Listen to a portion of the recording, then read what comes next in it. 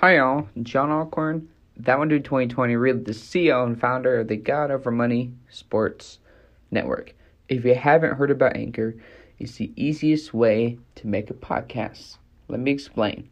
It's free. There are creation tools that allow you to record and edit your podcasts right from your phone or computer.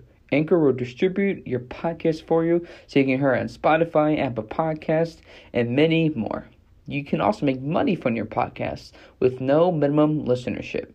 It's everything you need to make a podcast in one place. Download the free Anchor app or go to anchor.fm to get started.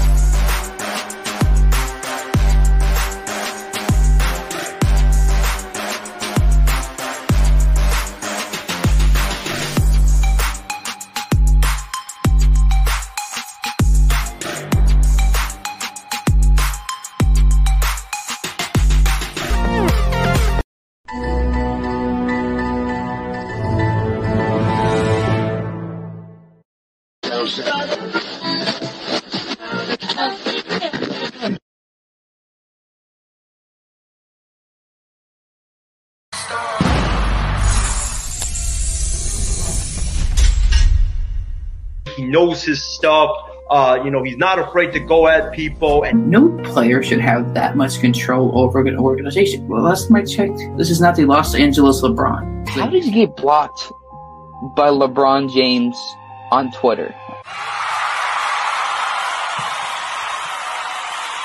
Talking about, wanting to inspire and like, I'm inspired right now. I want to run through a brick wall for you right now. Cutthroat. It's very, up and down roller coaster of emotion. God put me in a position.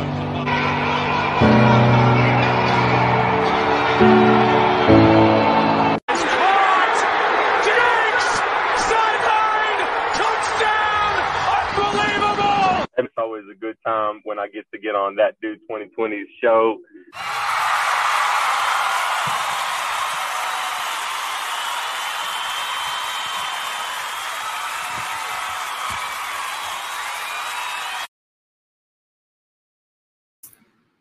What is up, folks?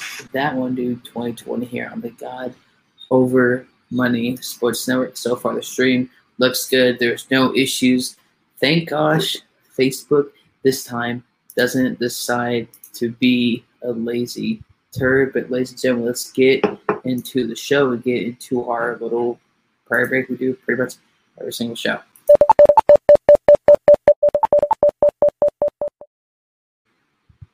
Lord, we thank you for this opportunity. It's another episode, no matter how hard it gets. Always going to be doing this, and let this be a blessing to somebody. In Jesus' name, amen. The verse of the day we have is in Joel chapter 2, verses 12 through 13. Even now, declares the Lord, return to me with all your heart, with fasting and weeping and mourning. Render your heart and not your garments. Return to the Lord your God, for he is gracious and compassionate. Slow to anger. I know that that's something a lot of people struggle with. I've struggled with. It hurts of just being patient. Sometimes, a lot of times, especially in the sports world, things don't go your way. And abounding in love, he relents from sinning clemency. The Bible story, though, as we're talking about this with the Bible verses, Jesus died on the cross. A lot of times in this world nowadays, grace now doesn't exist. You messed up. You screwed up. You're too far from God. Well, folks, that's a lie. No matter your mistakes, your screw-ups, as long as you have breath in your lungs right now, you have an opportunity to have a relationship in Christ, to be made new in him. No matter your mistakes, our mistakes, every human has made mistakes. We're human. We were born in sin. And that is okay. And that's the beauty part in him is coming back to him no matter our mistakes or spirits. We have an opportunity in him. Ladies and gentlemen, let's get to our NFL topics of tonight here. The NFL season is coming to approach. I know it's the preseason, but I just need me some football. I feel like this offseason has been incredibly busy with so many amazing special guests and a lot of great special guests coming in August and September. So just be patient. So we're going to go through all 32 NFL teams one by one and predict kind of what the record could be, injuries or anything could happen. But of course, breaking news coming out of the NFL a couple hours ago or so, people know that Cameron Akers is unfortunately out for the entire 2021 season due to tearing his ACL. Man, that guy was a dog. He was a phenomenal. Their best leading rusher for the Los Angeles Rams in 2020. I wish him the best in his health and his recovery. And it's unfortunate. I don't know if there's anything the NFL can do because more and more these past couple of years plus, even before COVID, we've seen a lot more and more of ACL tears. So hopefully something can happen in the future. But number one, the Arizona Cardinals. Now, I know the Arizona Cardinals last year, you could easily call it a disappointing season. Then you wouldn't be wrong. There could be a lot of blame to necessarily go around. Cliff Kingsbury. The offense wasn't running. There was no chemistry. They were trying to find their identity as an offense. And that could be pinpointed back to the head coach, the Cliff Kingsbury. It's a team game. I get it. To the first 8 weeks, 6-2. Number one offense.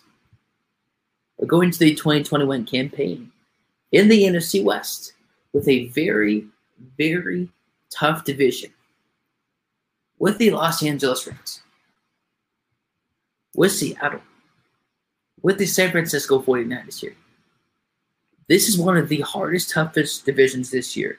I know we have the AFC East, which is in terms of quarterback, phenomenal, defense, phenomenal.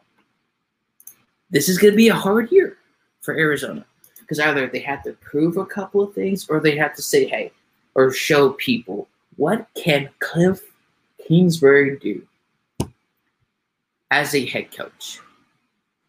Despite the NFC West being a very, very tough division in 2020, 2019, and 2021, if I had to really pick their record per se, 17 games,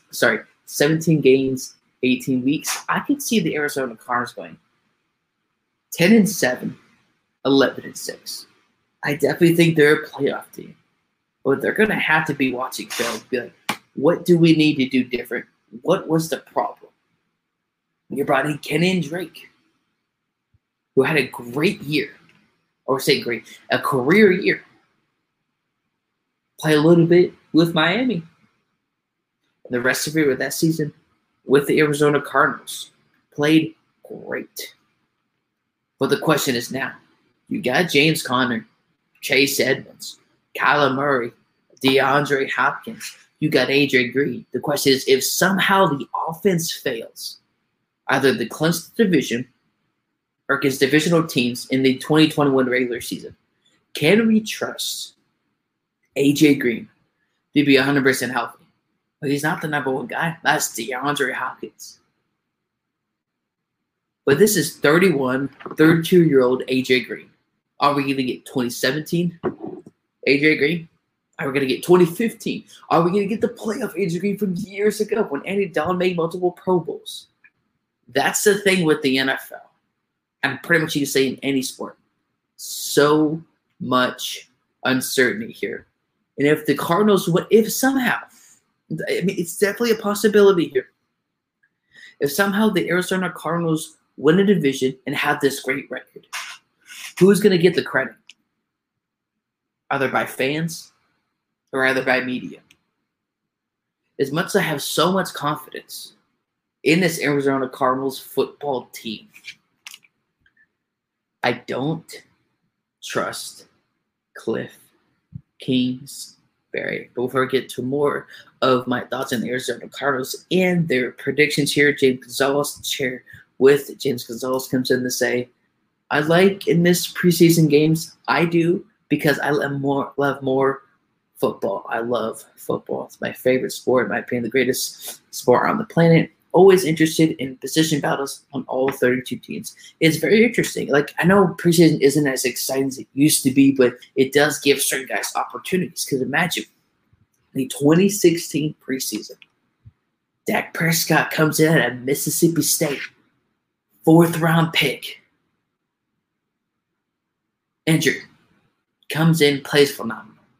If we didn't have the preseason that season, or even at all, would the Cowboys potentially would have had that type of season they had in 2016 when they went to the divisional round? We don't know. But going back to more of the comments here before we continue on with more episode 6 that would do 2020 God of Money Sports. Now we're going to be talking about all 32 NFL teams, the quarterbacks and their weapons, how it's going to influence their season, and how each team could potentially do this season. It's just predictions. It's not guaranteed facts. James Gonzalez also comes in to say, big loss for the Los Angeles Rams. Talking about Cam Akers missing the entire 2021 campaign due to a torn ACL. Injuries are awful. I couldn't agree more, my man. But to me, worse than they are before the season starts.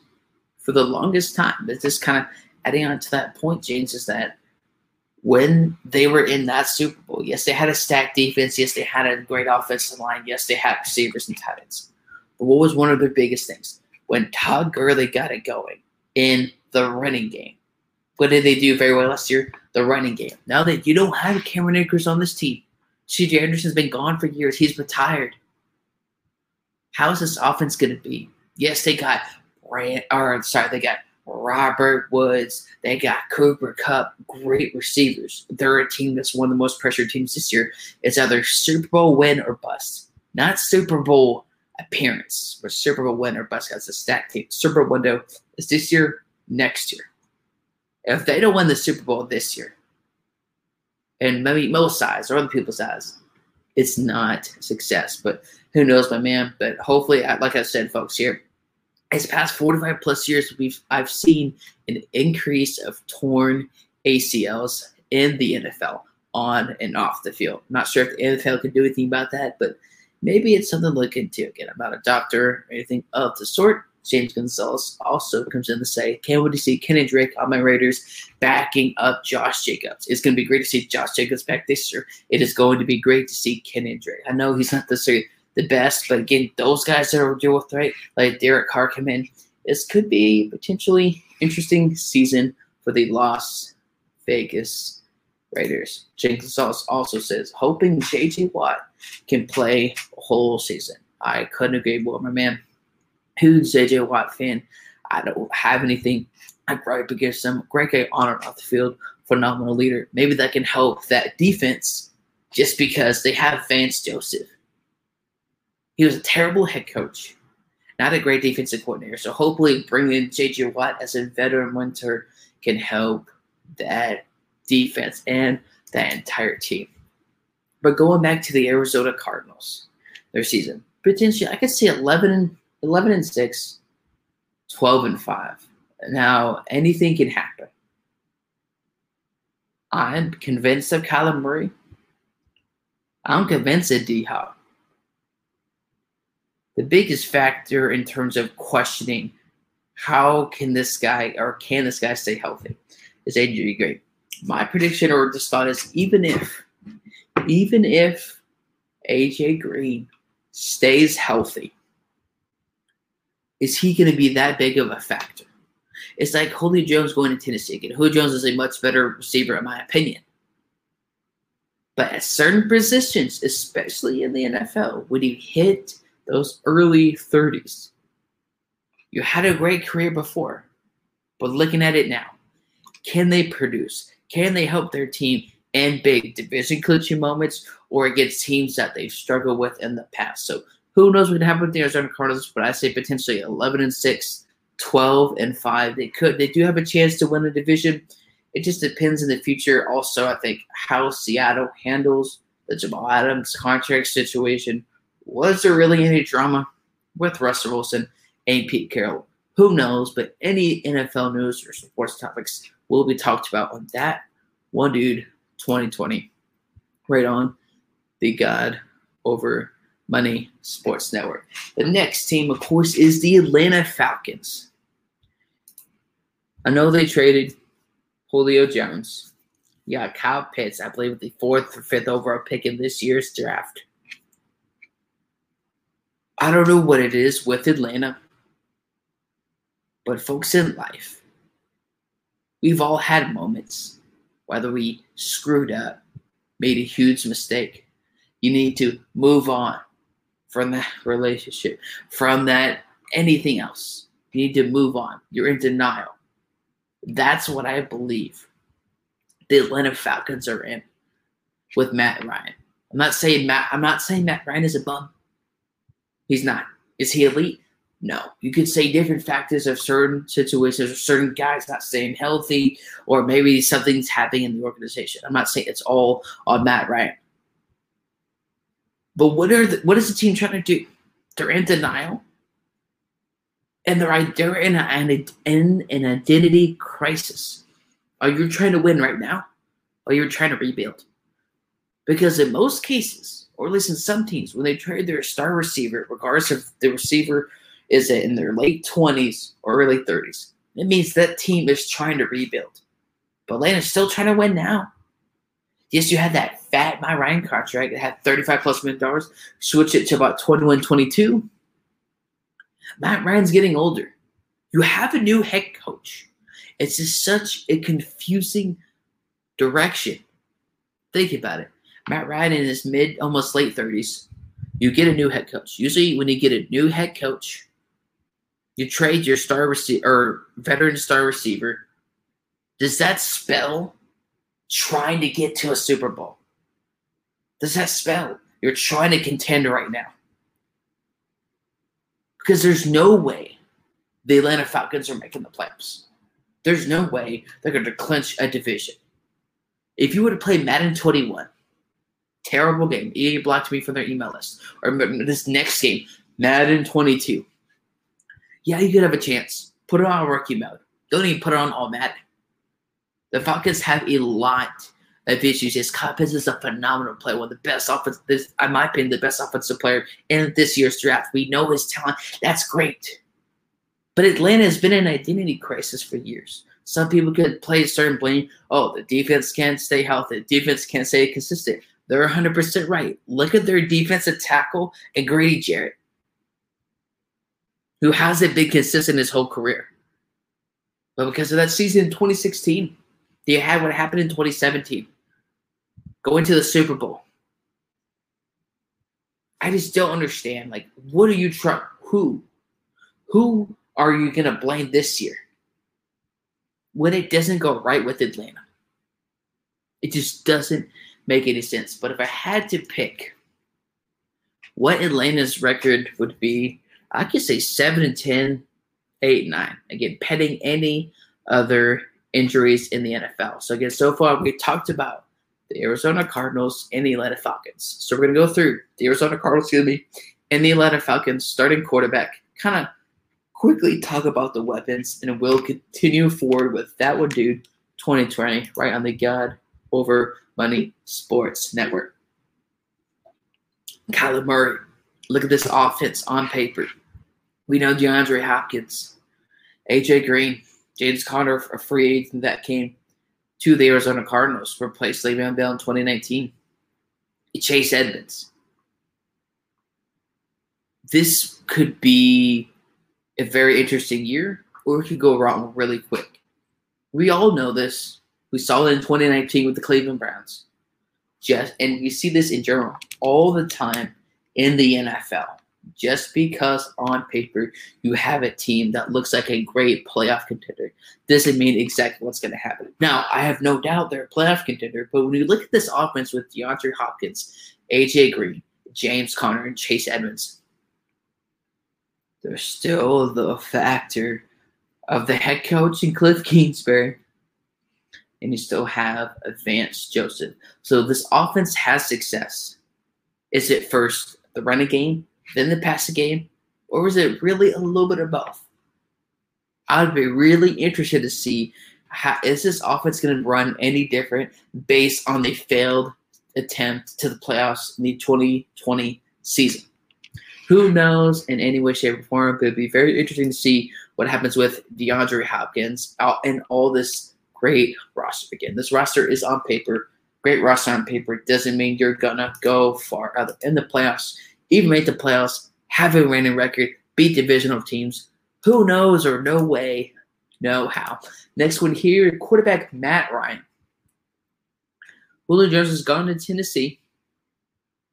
We got Kyle Pitts and Calvin Ridley. Said this team's not making the playoffs. 7-10, 8-9. Well, Kyle Pitts. Now, who is the number one receiving weapon? We love Calvin. I think he's a phenomenal player when healthy. If Calvin Ridley can stay healthy, I can see him maybe this year being the number one receiver. Now that Julio Jones has been there since 2011. And now it's in Tennessee. Does somehow the offense, do they tweak the offense with the new head coach? Do they also tweak the offense with the new head coach? And now Julio Jones isn't there. Is it just going to be thrown to Kyle Pitts half the time? Is it going to be thrown to Calvin Ridley all the time? Are you going to solely adjust Kyle Pitts? No, he's a phenomenal offensive talent. I'm just really interested to see how on the field, not necessarily in terms of losses, but in terms of numbers, passing yards, all those great things, how the offense is going to be run or how it's going to be with Kyle Pitts and Calvin Ridley. Could definitely be very interesting here, folks. But again, that one, dude, 2020, running the God over Money Sports Network. Have your comments, questions, or concerns. Think I'm crazy, I don't know what I'm talking about, more than happy to fire in the comment section below. But James Gonzalez comes in to say, I was hoping Matt Ryan was going to get traded to the Patriots. I mean, that definitely would have been interesting, but kind of going back to my point, though, James, is Atlanta's in identity crisis. They can't figure out if they're trying to win right now or rebuild. But who knows? And the Falcons could really start exactly. I read this last part coming. And could really start the rebuild. Exactly, James. The rebuild for the Atlanta Falcons should have started years ago. I know you say, oh, they had the weapons. It doesn't matter. Clearly, whatever the Atlanta Falcons are doing isn't working.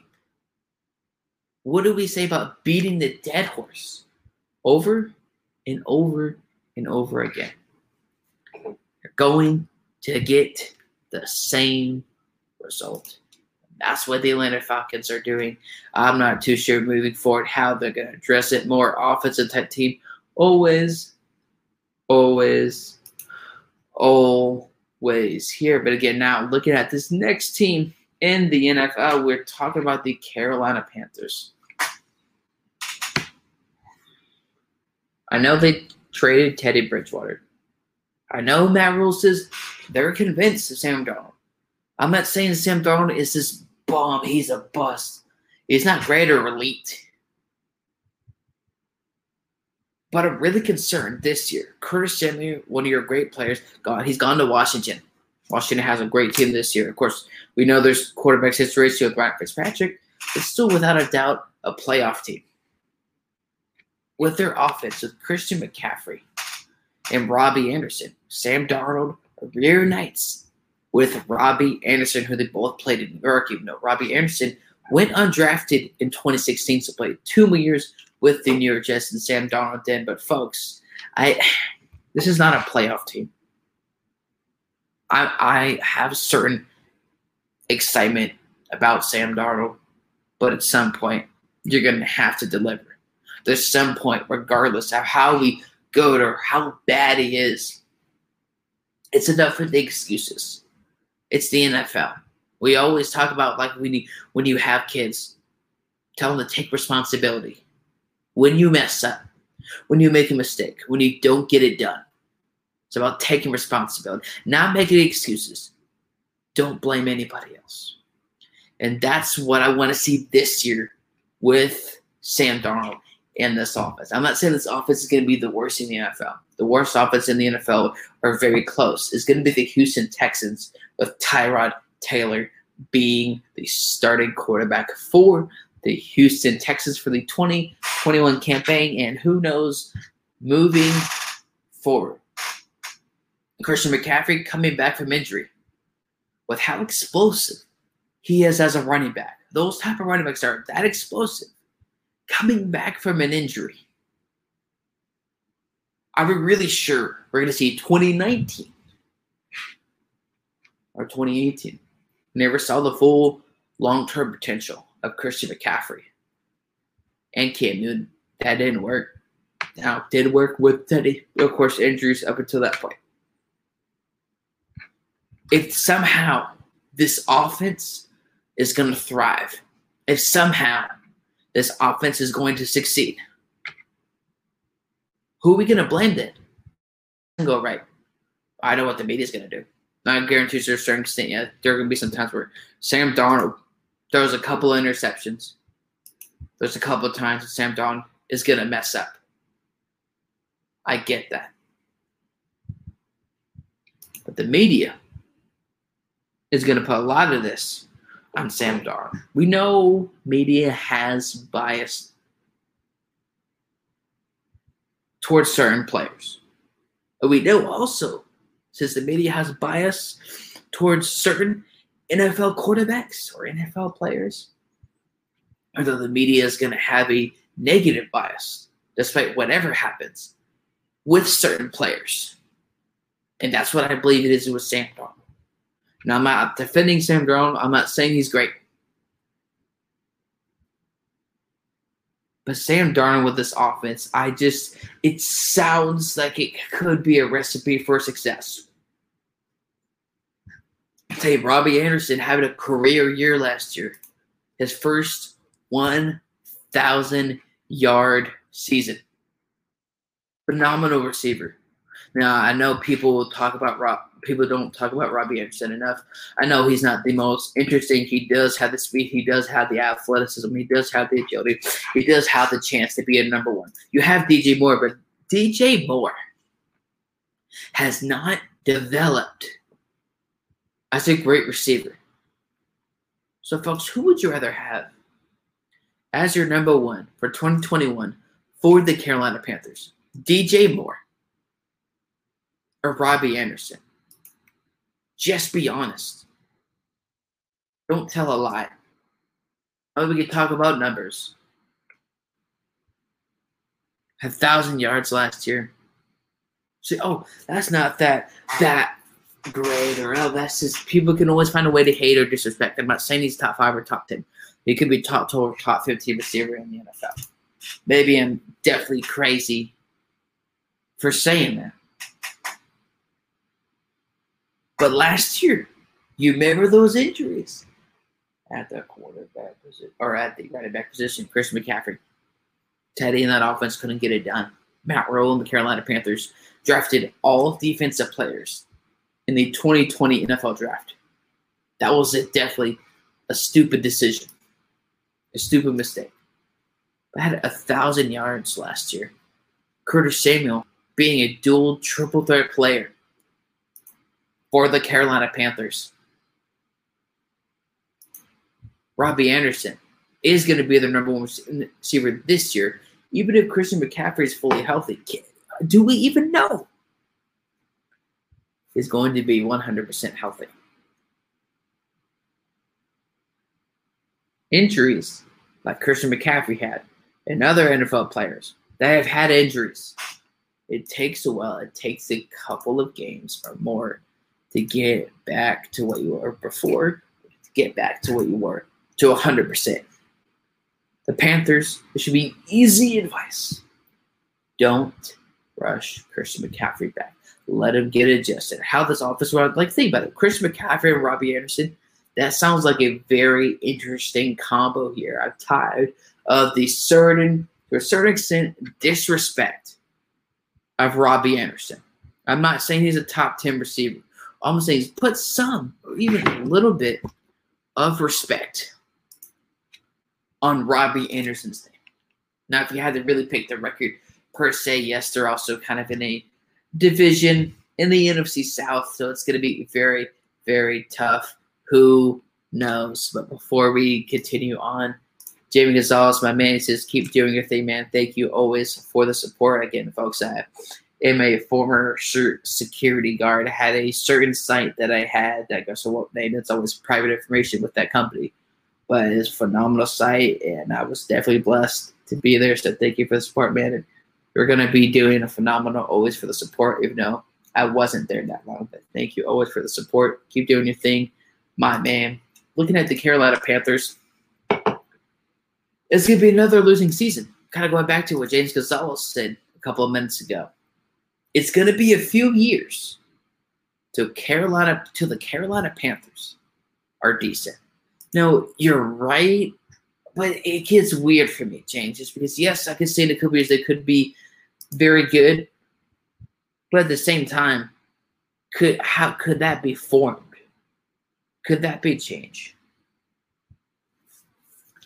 Depending on what happens or what doesn't happen with Sam Darnold. Because let's go through two options here. I'm not here to play Doctor Strange or do Loki or break the timeline or branch the timeline. Sorry, that's a spoiler for people that haven't watched Loki episode 6. So we'll talk about a little bit about Marvel on the show randomly from time to time. So you haven't seen the show, then go watch it on Disney+. I'm not responsible for your physical or mental health if you disagree with any of my takes. Let's go through these two potential options.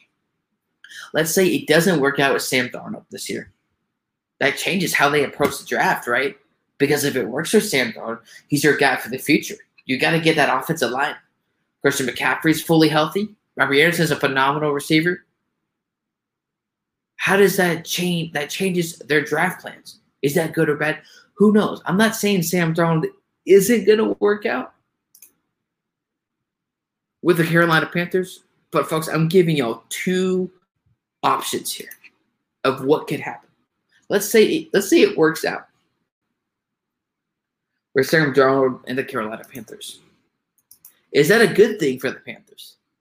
Is that a bad thing? I'm not saying it's good or bad. I'm kind of really a question mark at this point. I'm not saying Sam Darnold isn't great. I'm not, because he's not. I'm not saying he's bum. I'm not saying he's elite. He's kind of towards the lower end of the path. I know he's happy to be out of New York.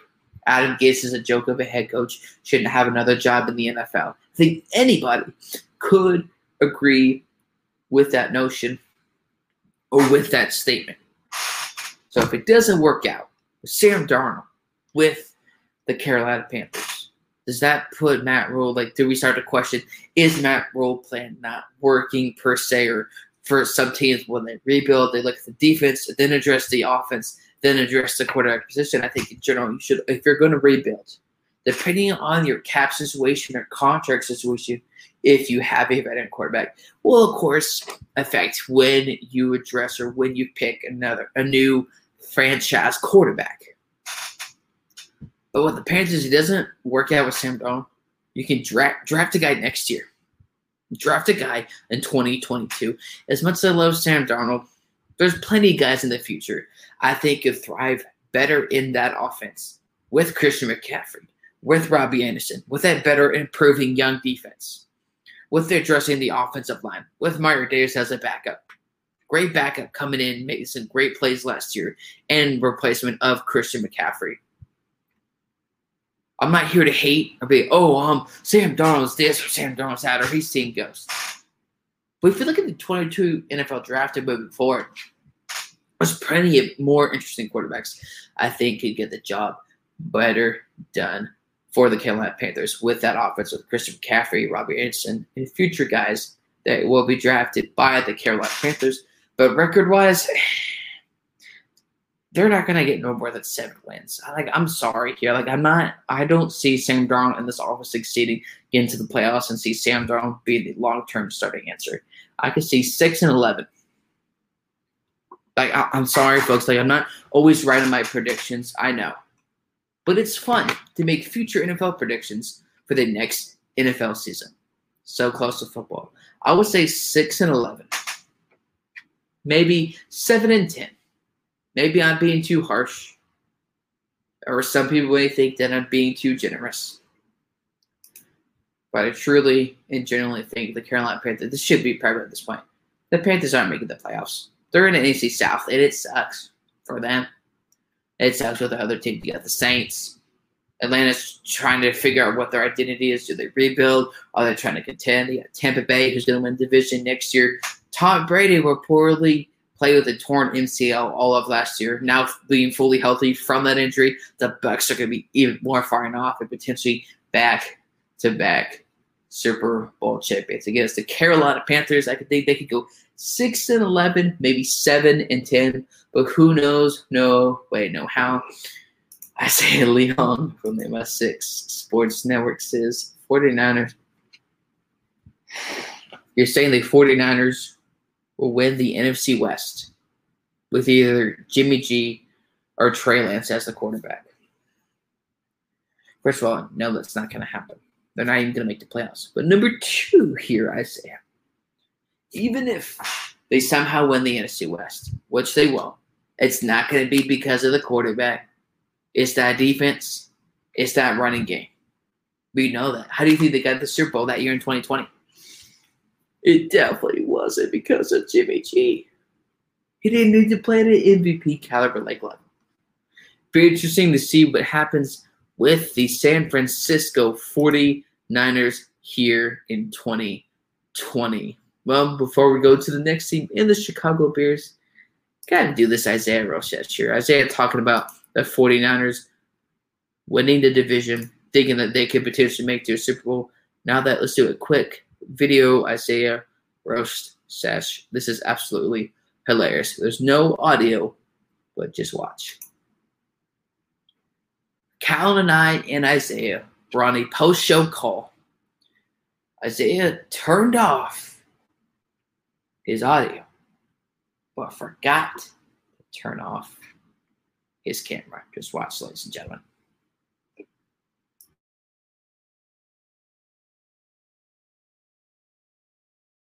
Folks, I have no idea what he's doing. When we do these Isaiah roast sessions, it's all good and fun. We're all family here. It's all good, just roasting each other. Just watch this here real quick and we'll get back to the show.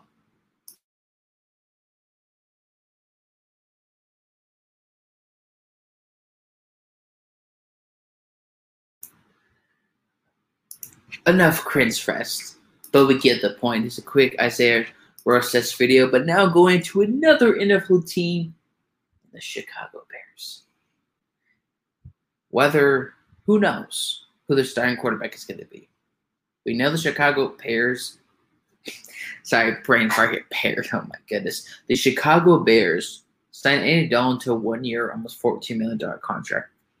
And whatever you think about Andy Dalton is not relevant in this conversation, in this topic, in this argument. Because they're going to play Andy Dalton this year in week 1. I know there's the excitement for Justin Fields. I totally understand. I get it. You have Montgomery. I believe you have Tariq Cohen. Now, the interesting, really, what's going to happen with the future with the Bears is kind of in question. Is Allen Robinson going to sign a long-term contract? I don't get why people don't talk about Allen Robinson enough. It doesn't make any sense. Allen Robinson has not, I believe, not signed the franchise tag. So if they do not agree on a long-term deal, I believe before or during training camp, Allen Robinson has to play under that franchise tag of almost $20 million. I give or take. Correct me if I am wrong on that one. But if Allen Robinson, let's just say Allen Robinson is not on this franchise for the Chicago Bears this year, that doesn't help them at all. That, in fact, actually hurts them. Now, I know the Chicago Bears drafted Justin Fields, phenomenal. I think he'd be a phenomenal quarterback moving forward. But let's say Nick Foles is starting this year for a couple of games, and Allen Robinson is gone. Who do you have to throw to? Chicago Bears drafted Devin White in 2016, I believe. Now he's, I think, with, I have no idea, the Giants or somebody. I can't remember at the moment. Again, massive brain fart. Who knows what's going to happen? That's where it's more interesting, but kind of concerning because we want to talk about, what I think the record could be with Chicago. I'm going to give my prediction with whether it's with Nick Foles for the whole season, whether it's for Andy Dalton for the whole season, or whether it's Justin Fields for the whole season. But again, folks, Justin Fields is not going to start the whole season. Andy Dalton is not going to start the whole season. And Nick Foles isn't going to start this whole season. I'm just going through these three hypotheticals here. Let's just say with Allen Robinson on the team, just to save some time here. If Nick Foles starts all 17 games for 18 weeks, and Allen Robinson is on the team, and they have that running game, I could see them winning 7 to 8 games.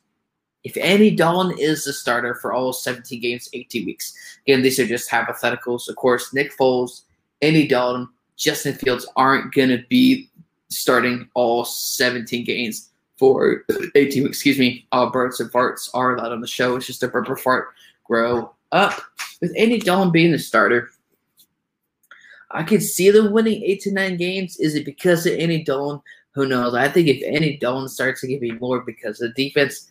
Again, who knows? Allen Robinson necessarily hasn't had that great starting. He hasn't had a great starting quarterback ever in his career. Started off his career, guess what, folks? You know, if you're NFL fans, with the Jacksonville Jaguars. Who was that quarterback? Blake Bortles. I'm not even sure if he's in the NFL anymore. And I could see him winning 8 to 9 games, maybe. But if you look at Justin Fields, no, we're just talking about hypotheticals. But I really, really, really hope the Chicago Bears don't start him in week 1. I get rookie quarterbacks are getting better faster. Quarterbacks are getting better, faster, quicker, and they adjust to the offense a lot quicker from college to the NFL. But the problem is rushing him, especially when who knows the future of Matt Nagy with the Chicago Bears. Who knows if they're going to make the playoffs? Who knows, what are they going to do with their offensive line? Kyle Long came out of retirement, is now an offensive lineman for the Kansas City Chiefs. Sorry, I'm saying the Chiefs just makes me want to throw up. But if Justin Fields starts for all 17 games, again, he's not. We're just going through all 3 hypotheticals with all these quarterbacks, with Nick Foles, Andy Dalton, and, of course, Justin Fields out of Ohio State. If Justin Fields somehow starts all 17 games, again, these are all hypothetical situations. They can win 4 or 5 games. I love Justin Fields, but a rookie, especially at his concern or necessarily with the franchise in terms of we don't know what the franchise is going to do moving forward. The franchise, you could say, is in shambles or there's a lot of drama. Who knows? But if Justin Fields starts, they could win maybe 5 to 6 games. But James Gonzalez comes in the same. Andy Dalton should get the start. Of course, you can say whether he's good or not, but they paid him, so he's going to start week 1. But if he does bad, Justin Fields has to get a chance after the 3rd week. I think he should get a chance now. Some people could say that, hey, when the Kansas City Chiefs, massive brain farts tonight. Since the Kansas City Chiefs drafted Patrick Mahomes in the 2017 NFL draft, they played him for 1 game in 2017. Now the Chiefs played him all of 2017. Somebody can make the argument. He definitely made the conversation that they could have gone to the playoffs. They could have gone to a Super Bowl, been the first rookie to ever win. There could be that legit argument. I get it. But even though rookie quarterbacks are getting better faster, rushing that type of talent on the field, I don't think is a smart idea. But definitely, if Andy Dalton starts 3 to 4 weeks and unfortunately doesn't get the job done, definitely could see a possibility maybe of Justin Fields starting after week 3. Who knows or no way, no how. Talking now about the Detroit Lions. Oh my goodness, folks. I don't know how to react to the 2021 Lions. I don't know if I have any friends here that could give me the reaction or the honest take, because I don't know what's going to happen with the Lions. It's going to be a poop shoot. It's going to be hilarious. It's going to expose Jared Goff, because the organization's saying, oh, no. Jared Goff is our long-term answer at the quarterback position. Or in terms of, no, they actually said, oh, we believe in Jared Goff. Folks, let's be honest here for a second.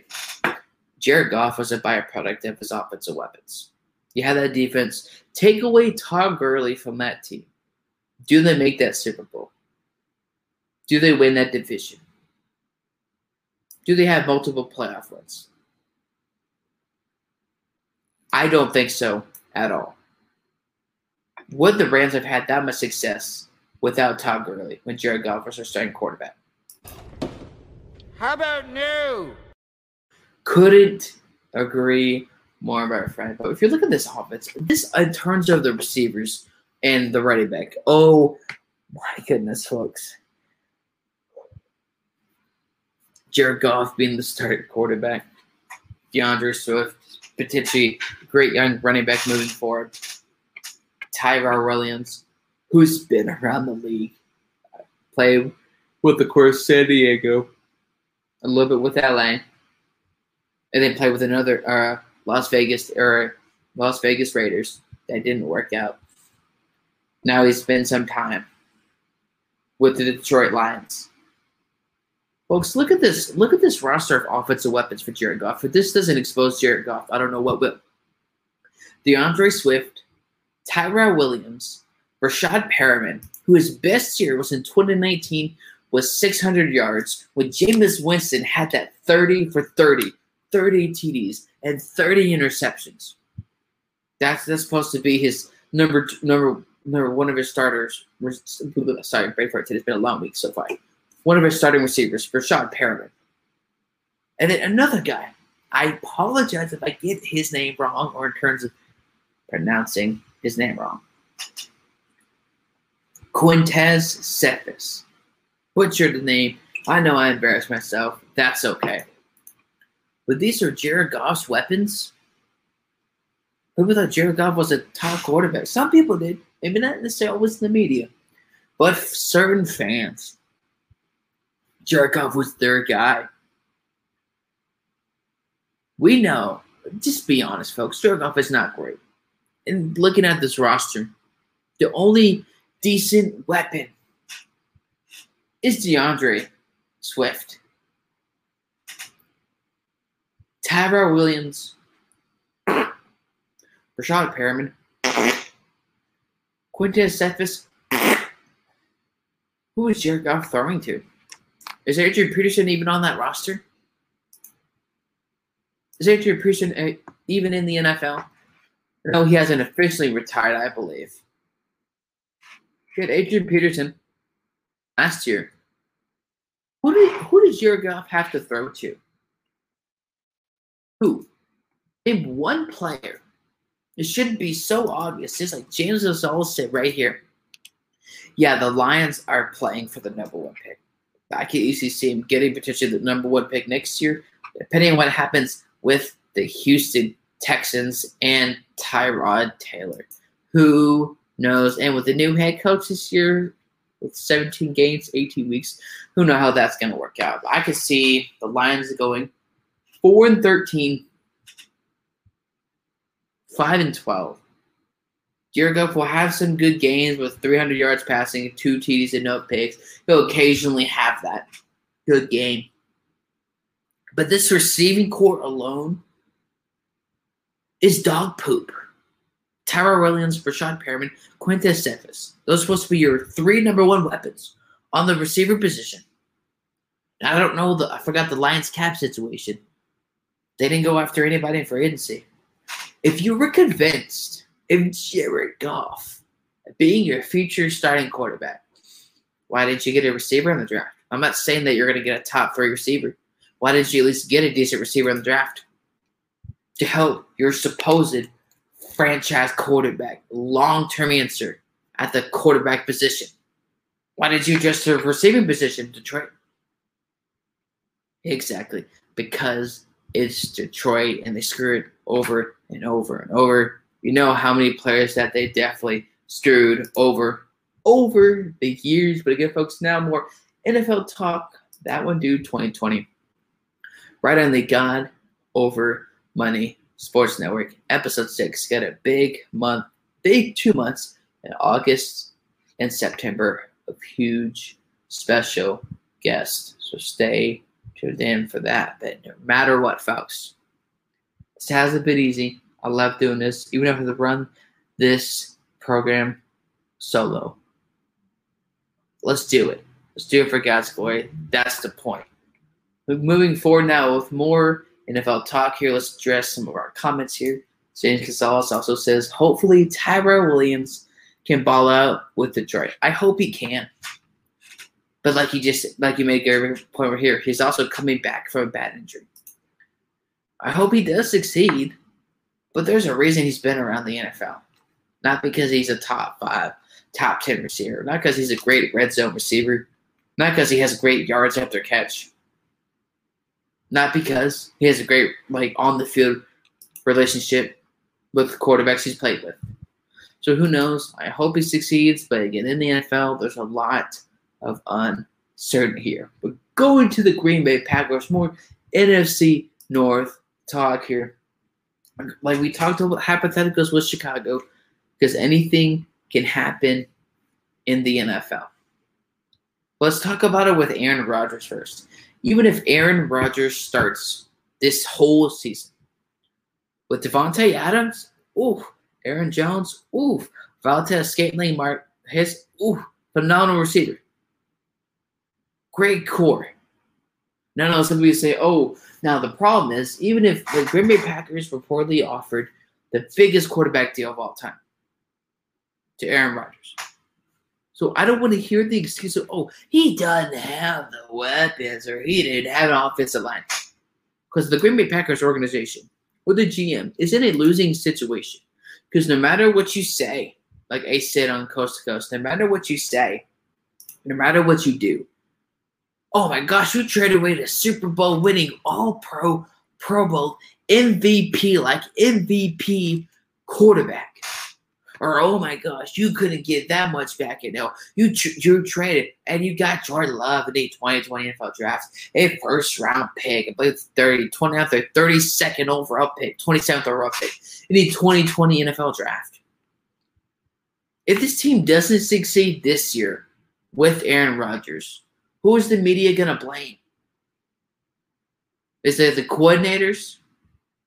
Is it the coach? No, they're not going to blame Aaron Rodgers. Do I want Aaron Rodgers in Denver? Yes. And Aaron Rodgers, I will personally print out the contract. Fly where we get halfway in Green Bay. Let's get a cup of coffee. Let's get a beer. Let's get a monster at the gas station.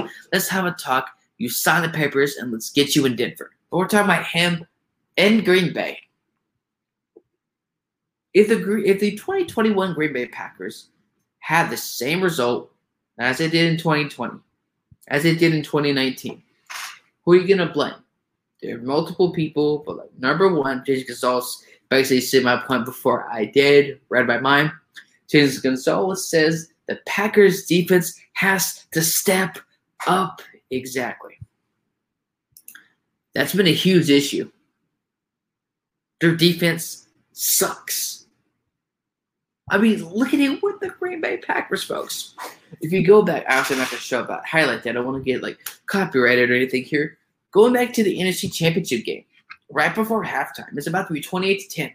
Tom Brady looks like he's going to get sacked. He guns it down the field to Scott Miller. Who's that corner right there, folks? That's getting juked. Getting destroyed. That's Kevin King. Bucks won the Super Bowl. You go in the offseason. You go into free agency. Who do the Green Bay Packers sign in free agency? That's Kevin King, the same guy that got torched by 2019 6th-round pick Scott Miller. Phenomenal receiver. Great receiver. Great position player for the Tampa Bay 2021 Super Bowl champions. So it's like either you could blame the staff. I don't know. Who could you blame? They're not developing their defense? Or is it not necessarily – you can have different conversations. Or they're not developing their defense correctly? Or they're not instilling discipline on their defense? It's the same thing over and over and over again from the past 2 NFC Championship games for the Green Bay Packers on defense. They can't stop the run. They can't stop the run. You made Raheem Mostert look like a top 3 running back, or I believe over 200 yards. Couldn't stop Leonard Fournette running it. Couldn't stop Ronald Jones. Couldn't stop Brandon Cooks doing that last-second RPO to win the game. For them to go to the Super Bowl, and win the Super Bowl. So I'm trying to understand this year. If Aaron Rodgers stays, is the Packers organization approach on their defense going to change? And the sad reality is, no, it's not. I don't know if you had to change your staff next year, fire your staff, address it. Who knows? But something is wrong with that defense, or multiple things are wrong with the Packers defense. You would have necessarily drafted the right defensive players. Go back to that Seattle playoff game years ago. Elijah Boom was here. Russell Wilson was a lot younger at the quarterback position. Those guys on that roster, 2015, I believe. Those guys aren't in the NFL anymore. They're not on a roster. They're not a backup, not a third stringers. They're not on the practice squad. They're not in the NFL anymore. So I'm trying to understand. I've watched film. I've watched the games. I've talked to people. I've talked to league sources. I don't understand what the organization is going to have to do on the defensive side of the ball. But kind of going off of that rate, going back to Aaron Rodgers starts this year. Oh, yeah, they can go 12-5. They can go 13-plus wins because look at that division. Chicago is in disarray at the quarterback position. Vikings drafted Kellen Mond. So they 100% sold on Cant Cousins. Who knows? Detroit, clearly, like James Gonzalez said earlier here in the comments, yeah, the Lions are playing for the first overall pick. There's no question. There's no doubt about that. But if you have 12, 13 wins, look at it from, let's say somehow Aaron Rodgers gets to Denver, please. And Jordan Love starts all 17 games. Imagine his first starting season in the NFL is the new NFL regular season in terms of how many games. 18 weeks, 17 games. If Jordan Love starts, I could maybe see him winning.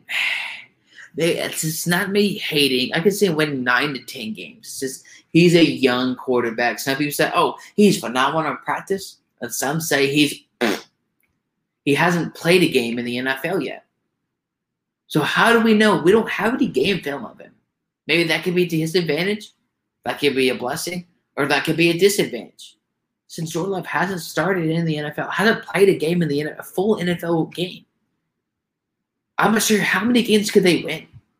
They have the on-the-field chemistry with Aaron Rodgers, Devontae Adams, Aaron Jones, and Valdez-Scantling. They have the on-the-field chemistry. But with a new young quarterback, necessarily because the organization believed in him, but didn't communicate with Aaron Rodgers, I could say maybe win 9 to 10 games. But let me know if you think I'm being too generous or I'm being too harsh here. But again, folks, if anybody is watching Game 6 of the 2021 NBA Finals, drop it down below in terms of the score so we can keep up with that during the moments here. We're not going to the Los Angeles Rams. Matthew Stafford, man. I know some people don't like him. You talked about some of the same stats over and over. But this roster, Cooper Kupp, Josh Reynolds. Now, Sean Jackson, though, It's a great addition, but he's 33, 34 years old. He's past his prime, so I'm not sure if he'll really be that much of a factor there. But Robert Woods, phenomenal receiver. Drafted in Buffalo right around the same time as Kelvin Benjamin and Tyrod Taylor, and E.J. Manuel was there. Again, Tyrod Taylor was actually drafted 2011, 2012, 6th round by the Ravens.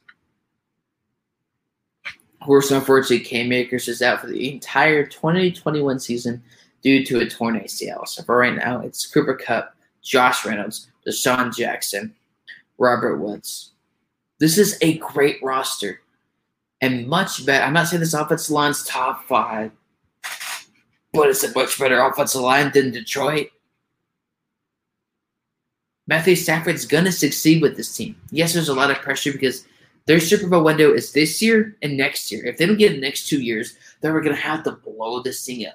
Their cap situation in terms of how much money they have to spend or not spend is very little. Some people can say I'm crazy. Oh, they're not in all this pressure. They are. In terms of how the roster is on paper and how the media is viewing it and how the fans are viewing it, and I don't blame them. With how stacked this roster is, you would think they can get to a Super Bowl. So it's Super Bowl win or bust. Now, they're going to get the Super Bowl. No, they're not. Remember, because there's another quarterback in the NFC who is a future first ballot Hall of Famer, 7-time Super Bowl champion. That's Tom Brady. There's no way Matthew Stafford's going to outplay Tom Brady in the pod. No way. Matthew Stafford has a great arm. But with this offensive weapons, Cooper Kupp, Josh Reynolds, Deshaun Jackson, even though he's much older and past his prime at Robert Woods, I could see the Los Angeles Rams having 12 wins on the season. Again, I'm not always right in my predictions. I'll give you that. But this could be a very interesting team in 2021. Cam Akers is out for the season. How do you adjust on the fly and training camp? Who knows? But it definitely could be a very interesting season. It will be for the Los Angeles Rams. Sending this off. Thank you so much, my man. The score update of Game 6 of the 2021 NBA Finals, 39-36. Bucks lead before half. Said Bucks are going to win Game 6. And if the Bucks win this and Giannis keeps doing what he's doing, man, I'm going to have to definitely admit a little bit I was wrong. But, folks, going to the Minnesota Vikings, talking about their offensive weapons and how their season could go, in my opinion. Again, this is just my opinion, not facts in any way, shape, or form. We can't predict how many injuries or non-injuries could be in the NFL. But for the Minnesota Vikings here, you got a second-year receiver in Justin Jefferson. Oh, my goodness. This guy is phenomenal. This guy is a dog. He is great. He's phenomenal. I can't wait to see what he does in year 2 for the Minnesota Vikings. I'll make sure to find a way to put him on my fantasy football list. Fantasy football roster. Put Justin Jefferson on there. If we look at it this year, yes, I know the Vikings drafted Kellen Mond. That guy's not going to start for the next year or 2 until Kirk Cousins' contract runs out. But with this roster, Justin Jefferson, Dalvin Cook, Adam Thielen. Now, I'm going to play some hypotheticals here. Yes, yet again. We have no idea what's going to happen with Aaron Rodgers. So let's see. Aaron Rodgers stays in Green Bay. The Vikings aren't making the playoffs. And actually, you know what? No. I'll counter true that and reverse that and change the timeline on that answer. Low-key pun. Not funny, but whatever. Aaron Rodgers stays in Green Bay. Now I'm going to stick with it. The Minnesota Vikings would be 3rd place in the division, with Lions being 4th place in the NFC North. Chicago, I know, is a quarterback carousel. Yes, the defense is getting older, so there's going to be a lot more pressure. It's going to be a running game. It's going to be defense. I just don't see the Vikings making the playoffs. It's the same thing time and time again. I'm not saying, dump it all on Kent Cousins and that, it's always Kent Cousins' fault. Or he is part of the blame, yes. Because some of those throws he makes, going back to that Atlanta Falcons game, that interception was like, even the announcer was like, oh my gosh, what is this guy doing? It's insane. It's crazy.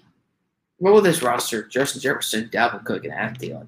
On paper, numbers-wise, it's going to be phenomenal. But I don't see him winning more than 7 to 8 games this year. I just don't see what the Vikings can do different this year. The offense could be run the same. You still have Kirk Cousins. They're not sold on him 100%. Maybe 95% or 85 or 65. Because if they were 100% sold on Kirk Cousins, they wouldn't have drafted Kellen Mond at all. I know that. We know that. The organization, fans, and the media know that. I could see him going 7-10, 8-9. Okay, my predictions are usually wrong, but it's always fun to make predictions, and it's exciting because you never know what can happen in the NFL season, postseason, preseason, or in training camp. I believe the Minnesota Vikings could go 7-10, 8-9, 18-week season, 17 NFL games. James Gonzalez comes in to say, I really wanted Justin Jefferson to get drafted by the Raiders. I'm so glad he didn't. He would have been torching my Broncos, so thank you. Thought he was the best receiver in the draft when no one did. James Gonzalez, I didn't think he was either, but I so far have been proven wrong, and I wish him the best in his career. If he continues to do what he does, man, this guy's going to have a very fun career. Going to be very fun to watch. But now going back to more NFC with the New Orleans Saints. Yes, Jameis Winston is the answer, at least for this year, or what you call a bridge quarterback. Taysom Hill is not the answer. The contract they gave him is like, let's say if I got a bag of Lay's potato chips, what is it? It's mostly air. It's empty calories. It'll be interesting to see. It's more kind of a question mark in terms of, yes, Jameis Winston is going to start, but occasionally they'll put in Taysom Hill. It's going to be kind of a confusing year for the New Orleans Saints. Michael Thomas is coming off an injury. They don't have a long-term answer at the quarterback position. You got Alvin Kamara coming back, Traquan Smith, Dante Harris, phenomenal extra receivers. And, of course, I believe you had a receiver that retired from the NFL.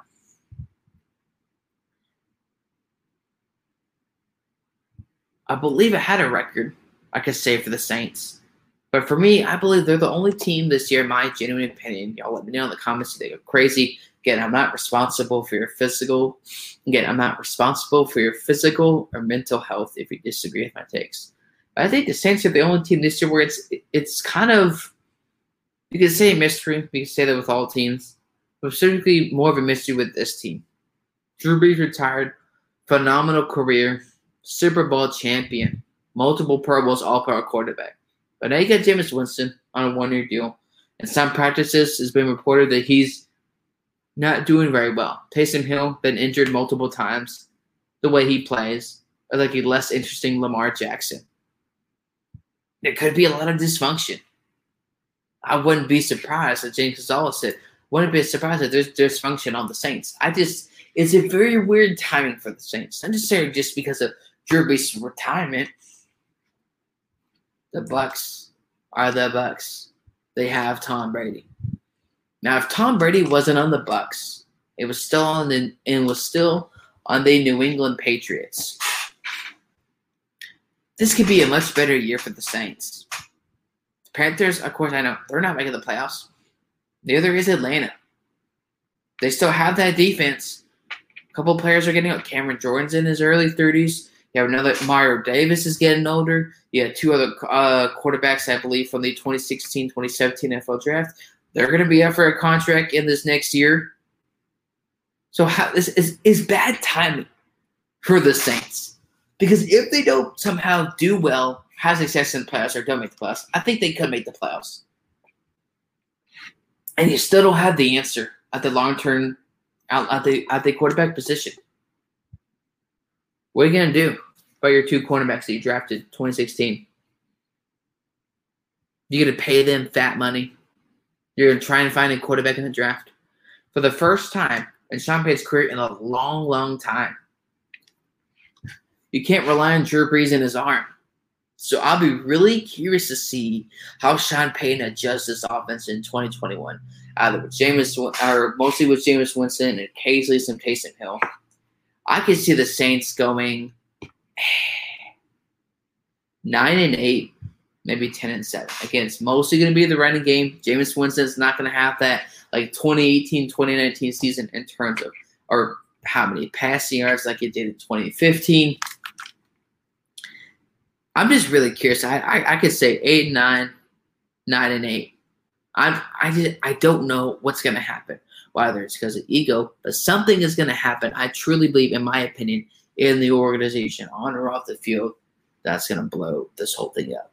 And with the cap situation moving forward, it's not likely that you can see him in the Super Bowl in the next 3 to 4 plus years. But again, that would do 2020, the God Over Money Sports Network, episode 6. More talking about each and all 32 NFL teams, their starting quarterback or quarterbacks, and their offensive weapons, and what their record could be for the 2021 NFL season. But going to the New York Giants, Daniel Jones.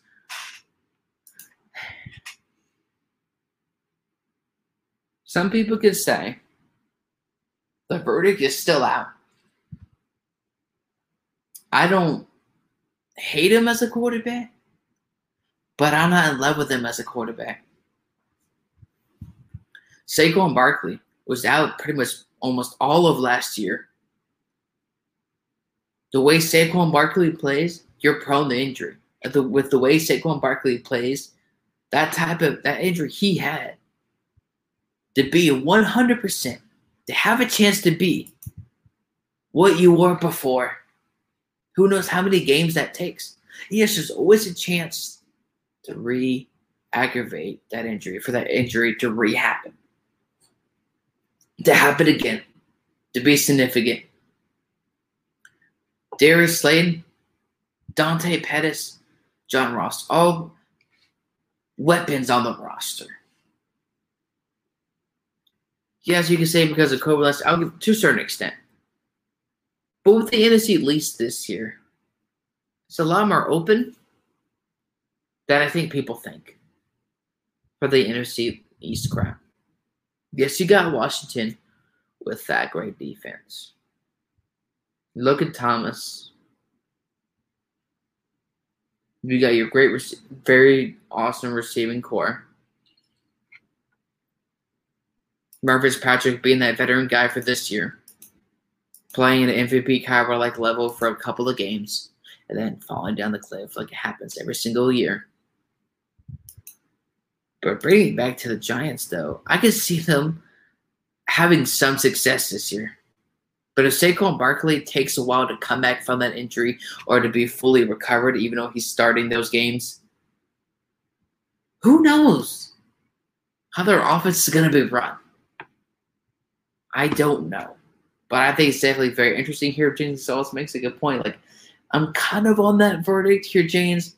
Like, it just really depends to a certain extent on Saquon Barkley's health. But the problem is relying on Saquon Barkley to beat 100%. The way he's played is prone to injury. I'm not a fan of Saquon Barkley as a running back, but who knows? But James Gonzalez comes in to say, I want to say the Giants can compete for a playoff spot, but no, not yet. Exactly, James. With the Giants, it's really weird, but with how open the NFC East is, who knows? But I do have the Washington football team winning the NFC East in 2021.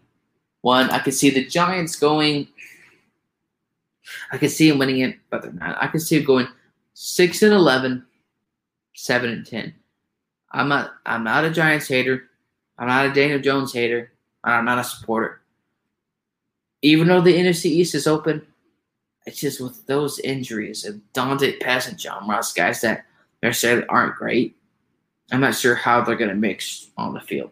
I'm not sure how they're going to measure on the field together, how they're going to order together, how they could have some success, per se. Getting time with the New York Giants, I can see them going 6-11, 7-10. Again, I'm usually wrong with my predictions, but it's always fun to make more NFL predictions for each NFL season, regardless if I'm correct or incorrect. But going to the Philadelphia Eagles. Oh my goodness, folks. Another dumpster fire. Yeah, essentially Zach Ertz is unhappy. He wants out, or he wants a new contract. Or the Eagles got a new head coach in January. They're trying to convince or they believe in Jalen Hurts. Jalen Hurts is our quarterback. Jalen Hurts is our guy. We believe in Jalen Hurts. Number one, no, you don't. Number two, with the Eagles and Jalen Hurts, we could just look at film from last year. You could always make improvements. Some people say rookie year. Yeah, Jalen Reagor. Zach Ertz, question mark, depending on what happens. Which I think at this point, he's going to be with the Eagles in 2021. Devontae Smith, great receiver. Jalen Reagor, drafted out of TCU in 2020. Everybody said that he could have drafted another receiver in the 2020 NFL draft drafted by the Minnesota Vikings. I just don't see how the Eagles could have success this year in wins and losses, or at least making some type of positive development. What I don't get is, what are the Eagles? Are the Eagles really sold on Jalen Hurts? Are they in denial that, hey, we realize we messed up with this pick? But you don't necessarily have a chance to decide that, at least for 2021. You traded Carson Wentz. You said you were done with Carson Wentz. You traded him. He's gone. But now, folks, you give him the reins to Jalen Hurts. Can he step up to the plate? Is he going to screw up? That's a question. Who knows? I don't see them winning more than 5 to 6 games in 2021. But what can you tell me, regardless of, let's say, without numbers or film, what is one distinction how Jalen Hurts could have success in 2021 and how he somehow is a starting NFL quarterback? He overthrows receivers his rookie year. That doesn't change overnight. That doesn't change in one season. It doesn't happen in just one offseason. I get we can have fans of Jalen Hurts. I get it. I'm not saying he's going to be a bum. I don't like him. I'm not convinced of him as a quarterback. With a new young head coach, they're not going to be contending for the NFC East. They're not going to be contending for the NFC for a couple years at a time. And if it doesn't work with Jalen Hurts as their quarterback, man, this is going to be a long 5 to 10 years for the Philadelphia Eagles here. Zane Gonzalez, you're right. The Philadelphia Eagles could have had Justin Jefferson. Now, I get they should have drafted Justin Jefferson. That would have been a better option. But here's the thing. If the same situation happened with trading Carson Wentz, their offensive line was piss poor last year. People always blame all in Carson Wentz. I don't think it's completely fair. Not a Carson Wentz fan. Not all redheads stick together. But who knows? No way, no how. You still trade Carson Wentz to the Colts for those picks. You have Jalen Hurts and Justin Jefferson in 2020. Justin Jefferson doesn't have that year because if you saw on plays, regardless of, let's just ignore numbers from 2020. Jalen Hurts, time and time again, overthrew receivers. So yes, Justin Jefferson is the better pick. But would he have had success with the Eagles in 2020? No, not because he isn't capable. He's very, very capable. He's great. But with Jalen Hurts overthrowing receivers, how are we gonna know? That wouldn't have been a good pick for the Eagles because of who you have as your starting future franchise quarterback. We believe in Jalen Hurts. I don't see them winning. I don't see them winning more than 6 to 7 games. Jay Gonzalez also comes in to say, I like Jalen Hurts. Hopefully the others around him can step up. I hope they do. I believe they can stand up. But my only thing really is that even if they do step up, how is Jalen Hurts going to handle that pressure? You're the quarterback of the Eagles. You're their guy. If the whole offensive line protects Jalen Hurts, how is he in and out of the pocket? This is 18 weeks, 17 games. And be honest here, folks. Can we trust Jalen Hurts for 17 games to put the team on his back? Here's maybe I'm wrong or wrong about the sports media on this. If the Eagles' season is a failure, they're not going to blame Jalen Hurts. If the Eagles succeed this year, make the playoffs, oh, it's all because of Jalen Hurts. We knew he could develop as a quarterback. Give it time. Give it patience. I mean, oh my goodness, folks. Seriously. But Jalen Hurts is not the guy. Not a great NFL quarterback.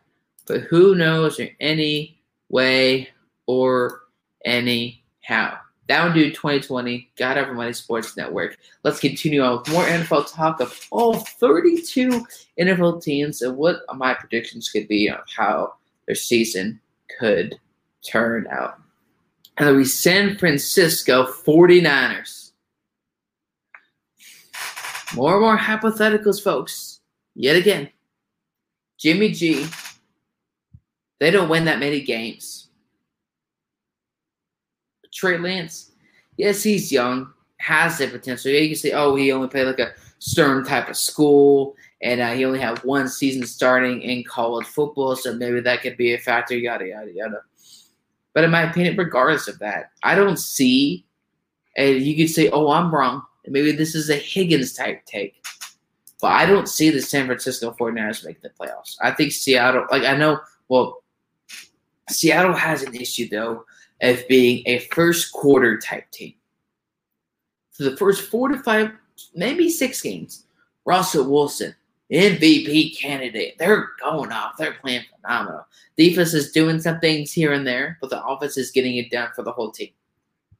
Then towards week 7 and 8 and moving forward, plus the team starts to slow down. The team starts to struggle. So I'm not sure how it's going to help. But bringing it back to the Niners, though, I could see the Niners having some success this year. Maybe there's a chance. I mean, if we look at their receiving weapons, Brandon Ayuk, Jeff Wilson, Kevin White, former first-round pick in 2016 by, guess what? Sorry, Callan, the Chicago Bears. Deebo Samuel, Raheem Mostert, a great roster. The SMG was out most of last year because of that injury. You could say that Braves quarterback. That veteran mentorship for Trey Lance. Because the question is, or maybe a thought y'all can give me in the conversation below, or I'll say this out loud too.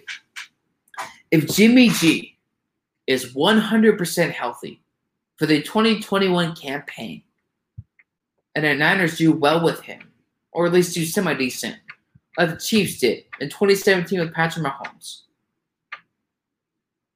should Trey Lance even start a single game this year? Or let's say, give them like a game or two at the end of the year, depending on what happens with their season.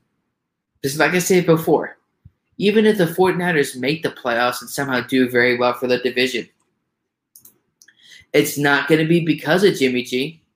They didn't go to Super Bowl in 2020 because of Jimmy G. Yes, he did throw a couple passes here and there, top 13 touchdowns. We can go through all that later because that's definitely in the past. But I'm curious to see.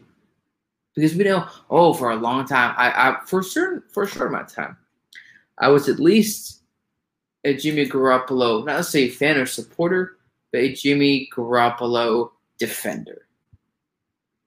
But with his injury history, going back to 2014, 2015 with the New England Patriots, I don't see how he can be healthy.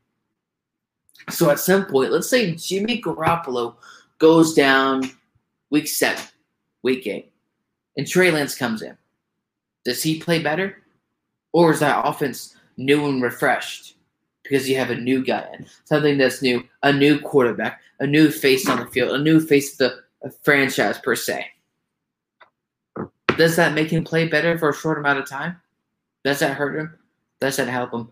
Who knows? I could see him, let's say if Jimmy Garoppolo somehow starts all 17 games, 18 weeks for the 2021 campaign in the NFL, I could see the San Francisco 49ers having potentially 8 to 9 wins. Again, y'all can roast me all year when most of my predictions are wrong, but it's fun to have these type of predictions for the 2021 NFL season. New predictions, new possibilities in the NFL. Again, injuries and other things can happen and get in way.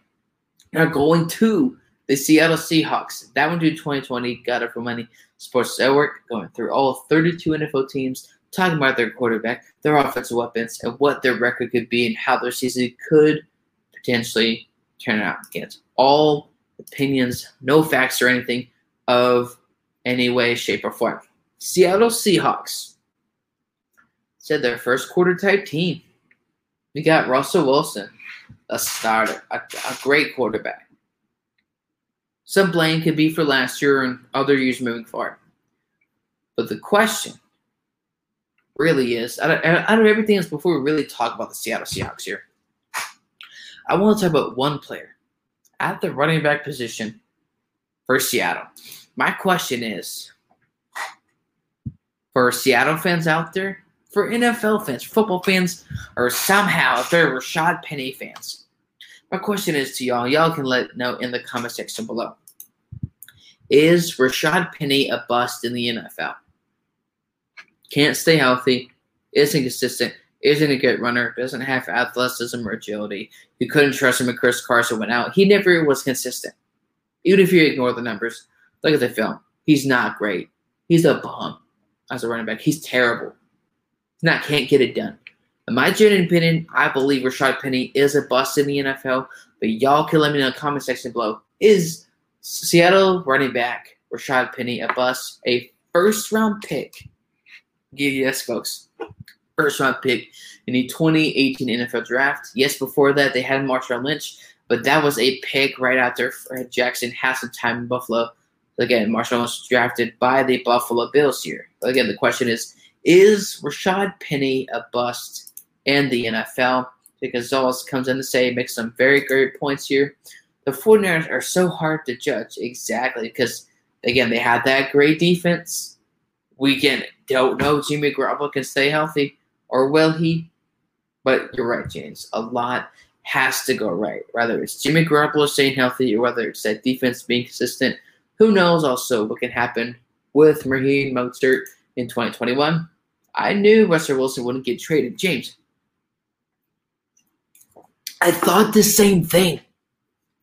I wasn't surprised. I wasn't shocked. Who in the right mind, as a football fan, would think Russell Wilson was going to get traded? When I heard the rumors here, I said, yeah, there's a chance. No, there's not. Even if somehow they successfully made the trade, James, or other amazing people that are watching the show, his cap hit is almost $40+ million for 2021. So Chicago would have traded for him. You think they would have that much money to sign Allen Robinson? Really? That team would have been a disaster, cap-wise. Russell Wilson was never going to get traded. He said Rashad Penny isn't a bust. He wasn't drafted high enough. He wasn't, I guess you could say he wasn't a success in the NFL. But being a first-round pick, there's a lot more pressure to necessarily succeed. It wasn't a top 5 or top 10 pick in the first round in 2018, but there's a lot of pressure nowadays for first-round pick running backs to get it done. But he can say he wasn't a bust, but he hasn't been a success, and he's been a failure. James Gonzalez also says Chris Carson has to stop fumbling and stay healthy. James, my man, couldn't agree more. Those things. He plays great, but then there's sometimes when he starts fumbling the football, then after they become that first quarter team, he starts to fumble. This whole team starts to unravel. So who knows also how they'll handle the Jamal Adams contract situation. They're going to have to pay him. Because when you trade those high picks for a position, a defensive player like him, you don't just, in a year or two later, don't sign him to a big deal. Because he was signed, Jamal Adams, to a fat contract. What do you do in a year? In 2.5 years, DK Metcalf needs a new deal. Remember, he's a second-round pick, 4-year contract. There's no 5th-year option. So what are they going to do? Franchise tag DK Metcalf? If these are just all potential hypothetical situations for the Seattle Seahawks here. But going back to their offense, DK Metcalf, Tyler Lockett, Chris Carson, that offense is very interesting.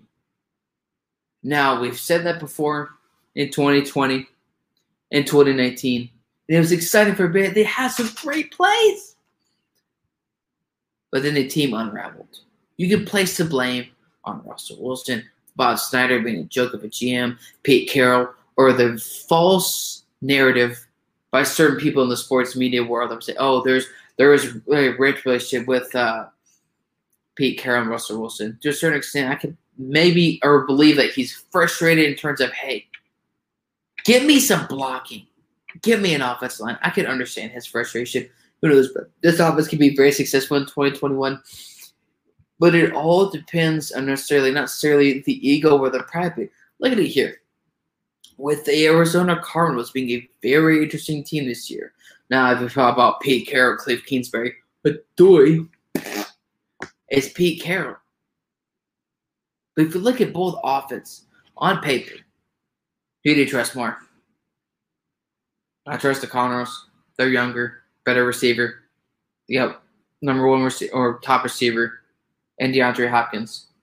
DK Metcalf, his third season in the NFL. Tyler Lockett, phenomenal receiver, great returner. Chris Carson can be very interesting here. Can make some great plays, and it shows up in the numbers. But as James Gonzalez said earlier, he has to stop fumbling the football and staying healthy.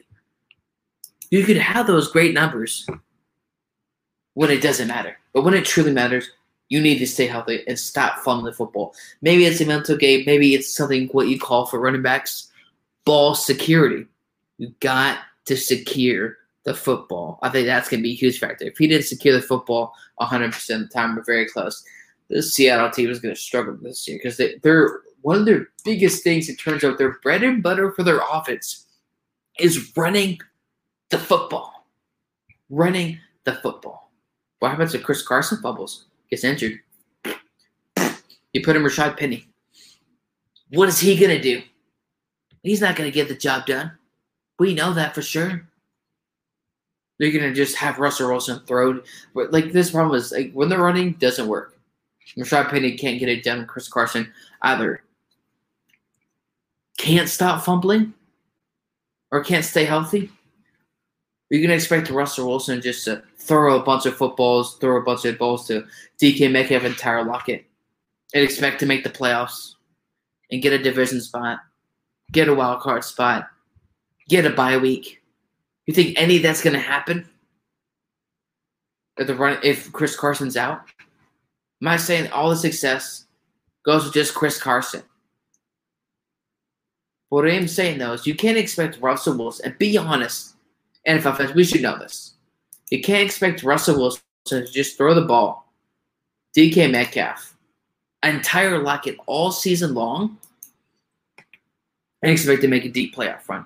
Be honest. I like to have honest takes on here. But again, folks, I am not responsible for your physical or mental health if you disagree. Again, folks, I am not responsible for your physical or mental health if you agree or disagree. The Seattle's record, if everything goes right, 11-6, 10-7. But if it goes like it has in 2020, 2019, they could go 9-8. Just be honest.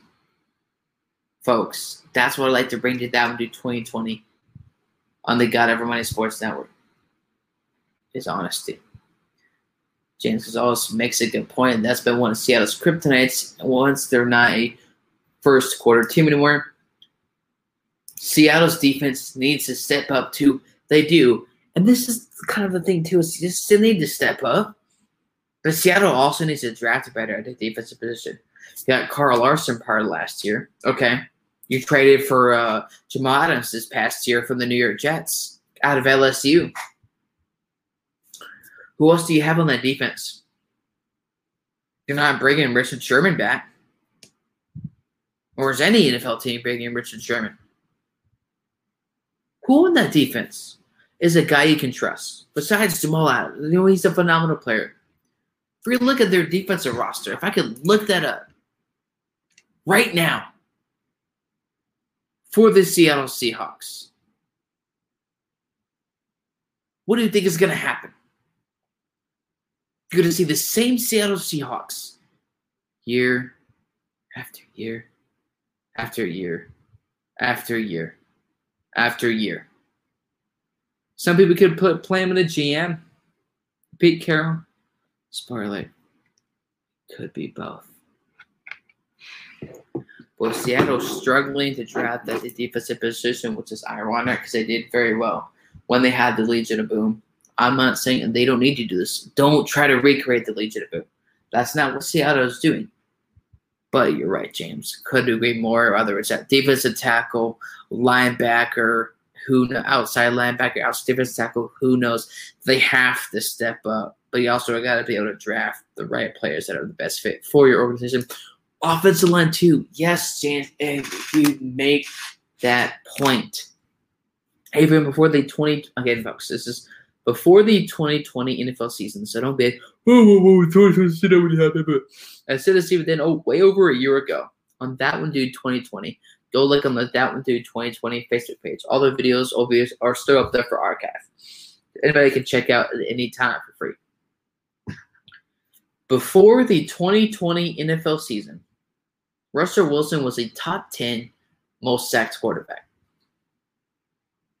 Almost 3,900 yards passing plus per year, 30-plus touchdowns, 8 to 9 picks. Those are pretty great numbers. Before the 2020 season, was a top 10 most sacked quarterback. Russell Wilson now, if we even look that up, see how many times Russell Wilson has been sacked. We'll get that, folks, again, ladies and gentlemen, right after this commercial break. Give me just a moment again, a real quick commercial break while I look up this stat. We'll see you soon.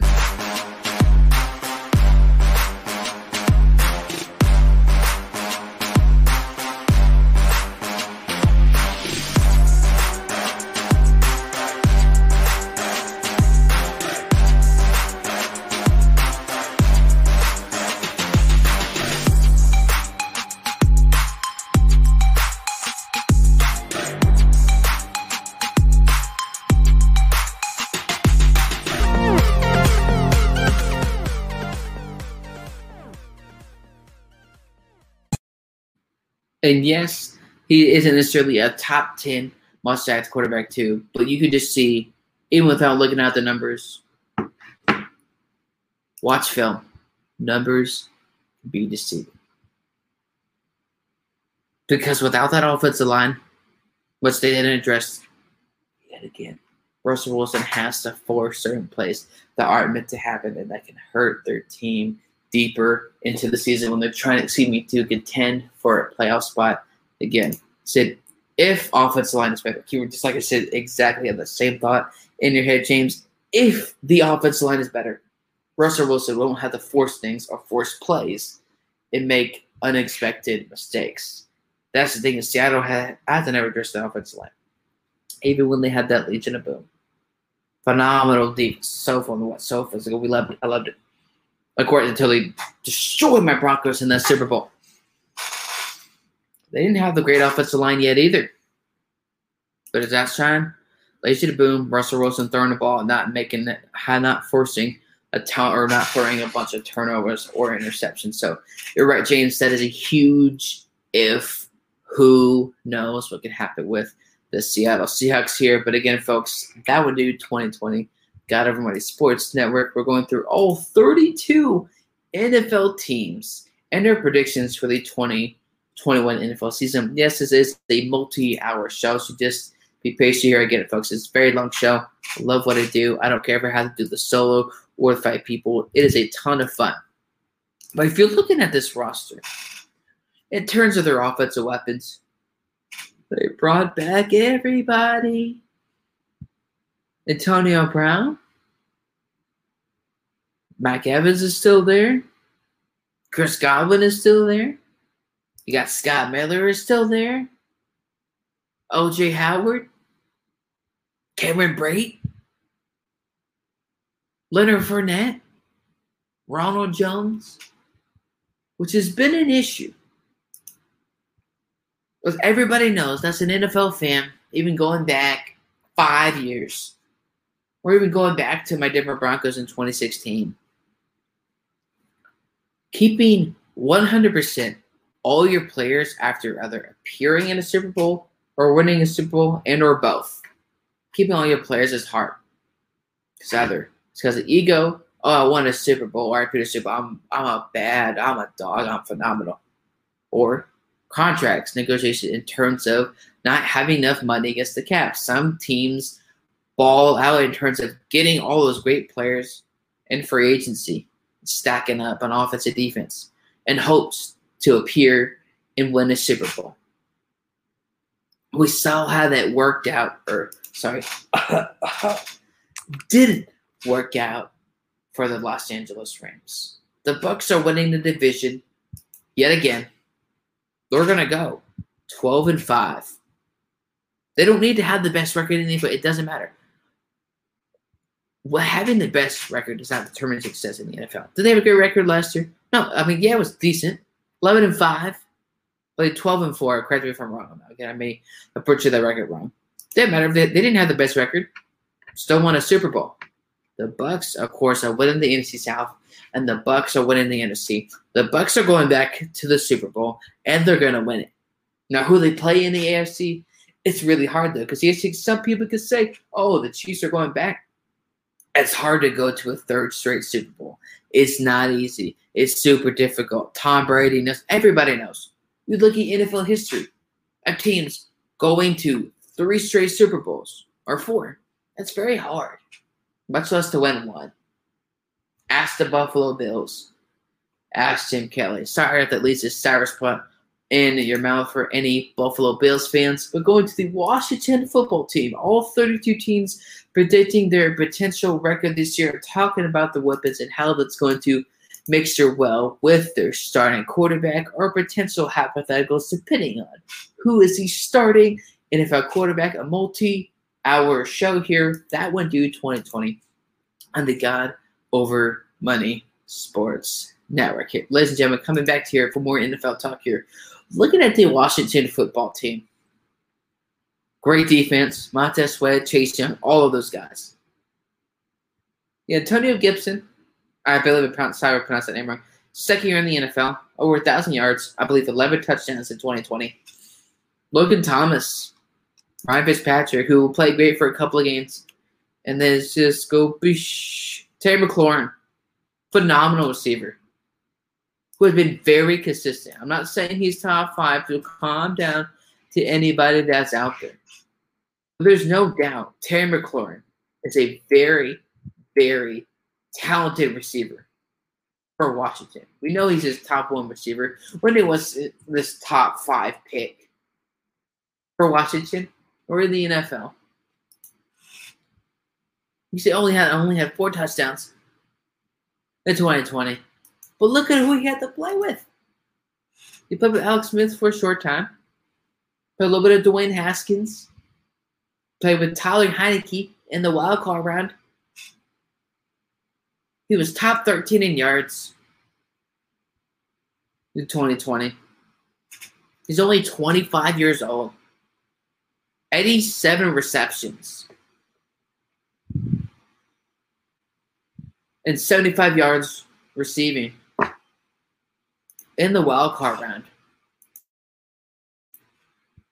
We know the potential of him. We know what he can do. Right game's going to be very interesting this year with Tony Gibson's second year. I believe 10 to 11 touchdowns in 2020. Over 1,000 yards. Great draft pick by Washington. Just like with Chase Young. But it all falls back to the quarterback position for Washington. Now, I know the NFC East is wide open. I'm not just talking about just this year for the Washington football team. If they keep playing their cards right, if they keep doing everything they need to, Washington could be a true NFC contender in the next 2 to 3 years. I have no doubt in my mind. We're talking about just 2021. I believe Ryan Fitzpatrick could be the downfall of the Washington football team in 2021. It's the same false Loki Cinderella story. Ryan Fitzpatrick comes in, has 4 to 5 games, plays phenomenal, considered for MVP. And then Bush goes downhill.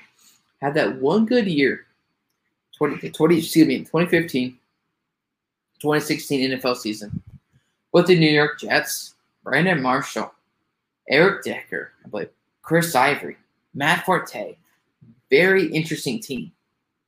Just barely missed the playoffs, 10-6, almost 11-5. Nearly made the playoffs. Marion Fitzpatrick had a career year, winning $12 million. Got it. Next year, he had one game with 5 to 6 interceptions. Had a Nathan Peterman type game before Nathan Peterman was drafted in the NFL by the Buffalo Bills, now with the Las Vegas Raiders. Now, I know Tyler Heinicke played phenomenal, made so many great plays in the wild card round, versus the Tampa Bay Buccaneers. If Ryan Fitzpatrick, after 4 to 5 games, does what he usually does, plays like, put Tyler Heinicke in. I'm not saying he's a long-term answer, but we have some game film of what he did in a playoff game versus Tom Brady. Nearly beat Tom Brady. You can say, I'm not saying that's all on him, but just on offense, just with the offensive production. The touchdown dive, those passes, I'm not saying he can be a long-term answer for Washington, but if Ryan Fitzpatrick goes down, I think Tyler Heinicke could be very, very interesting. Ryan Fitzpatrick starts somehow all 17 games, which he won't. He'll play terrible. It'll be the same story over and over for his whole career, even going back to Houston. And Ryan Fitzpatrick starts all 17 games for 18 weeks. Washington wins 6-7 games. I know it's 17 games, 18-week season.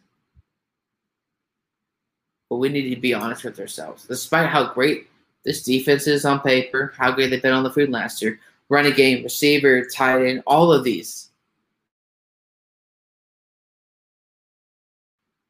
Ryan Fitzpatrick is going to be the downfall of the Washington football team. He was the downfall of the Bills. It was a downfall. There's a little bit of the Jets. It was a downfall of many teams. But depending on, could it help Washington? And Ryan Fitzpatrick starts all games and plays terrible. Then Washington can draft their quarterback in 2022. Some people are already way too early in the 2022 NFL mock draft. Some people can say the guy out of USC. Some people can make conversations. I mean, look at this. Tyler Heinicke in the playoff. Like, I'm not saying this is just because he played in that moment. Doesn't mean necessarily that's what's going to happen in 2021 when Ryan Fitzpatrick goes down because of piss poor play. 1 passing touchdown. Quarterback rating of 102.3 against Tom Brady. Nearly beat Tom Brady. Played great on offense. That diving touchdown. 2 touchdowns in that game. I'm not saying he's the answer, but like James Gonzalez says, he was fun to watch. That energy, that swagger. I don't know much about his leadership. He has been in the NFL for a while. He is 28 years old. Birthday was March 15th. So he's been in the NFL for multiple years. And all of a sudden he lights it up in the playoffs. I don't know how that happened. But I guarantee you, when Ryan Fitzpatrick goes down because of piss poor play, I guarantee you he will get it done. And Tyler Heinicke has been in the NFL. I didn't know this again because I watch a lot of football. I follow a lot of football. I had no idea.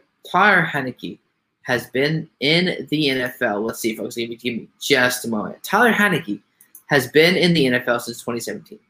He probably, I believe, is probably like an undrafted rookie free agent or something. Was in his 4th season in the NFL. I don't believe he was drafted at all. But at Washington, if Tyler Heinicke starts the whole season again, he won't, folks. It's just a temporary, like hypothetical situation here.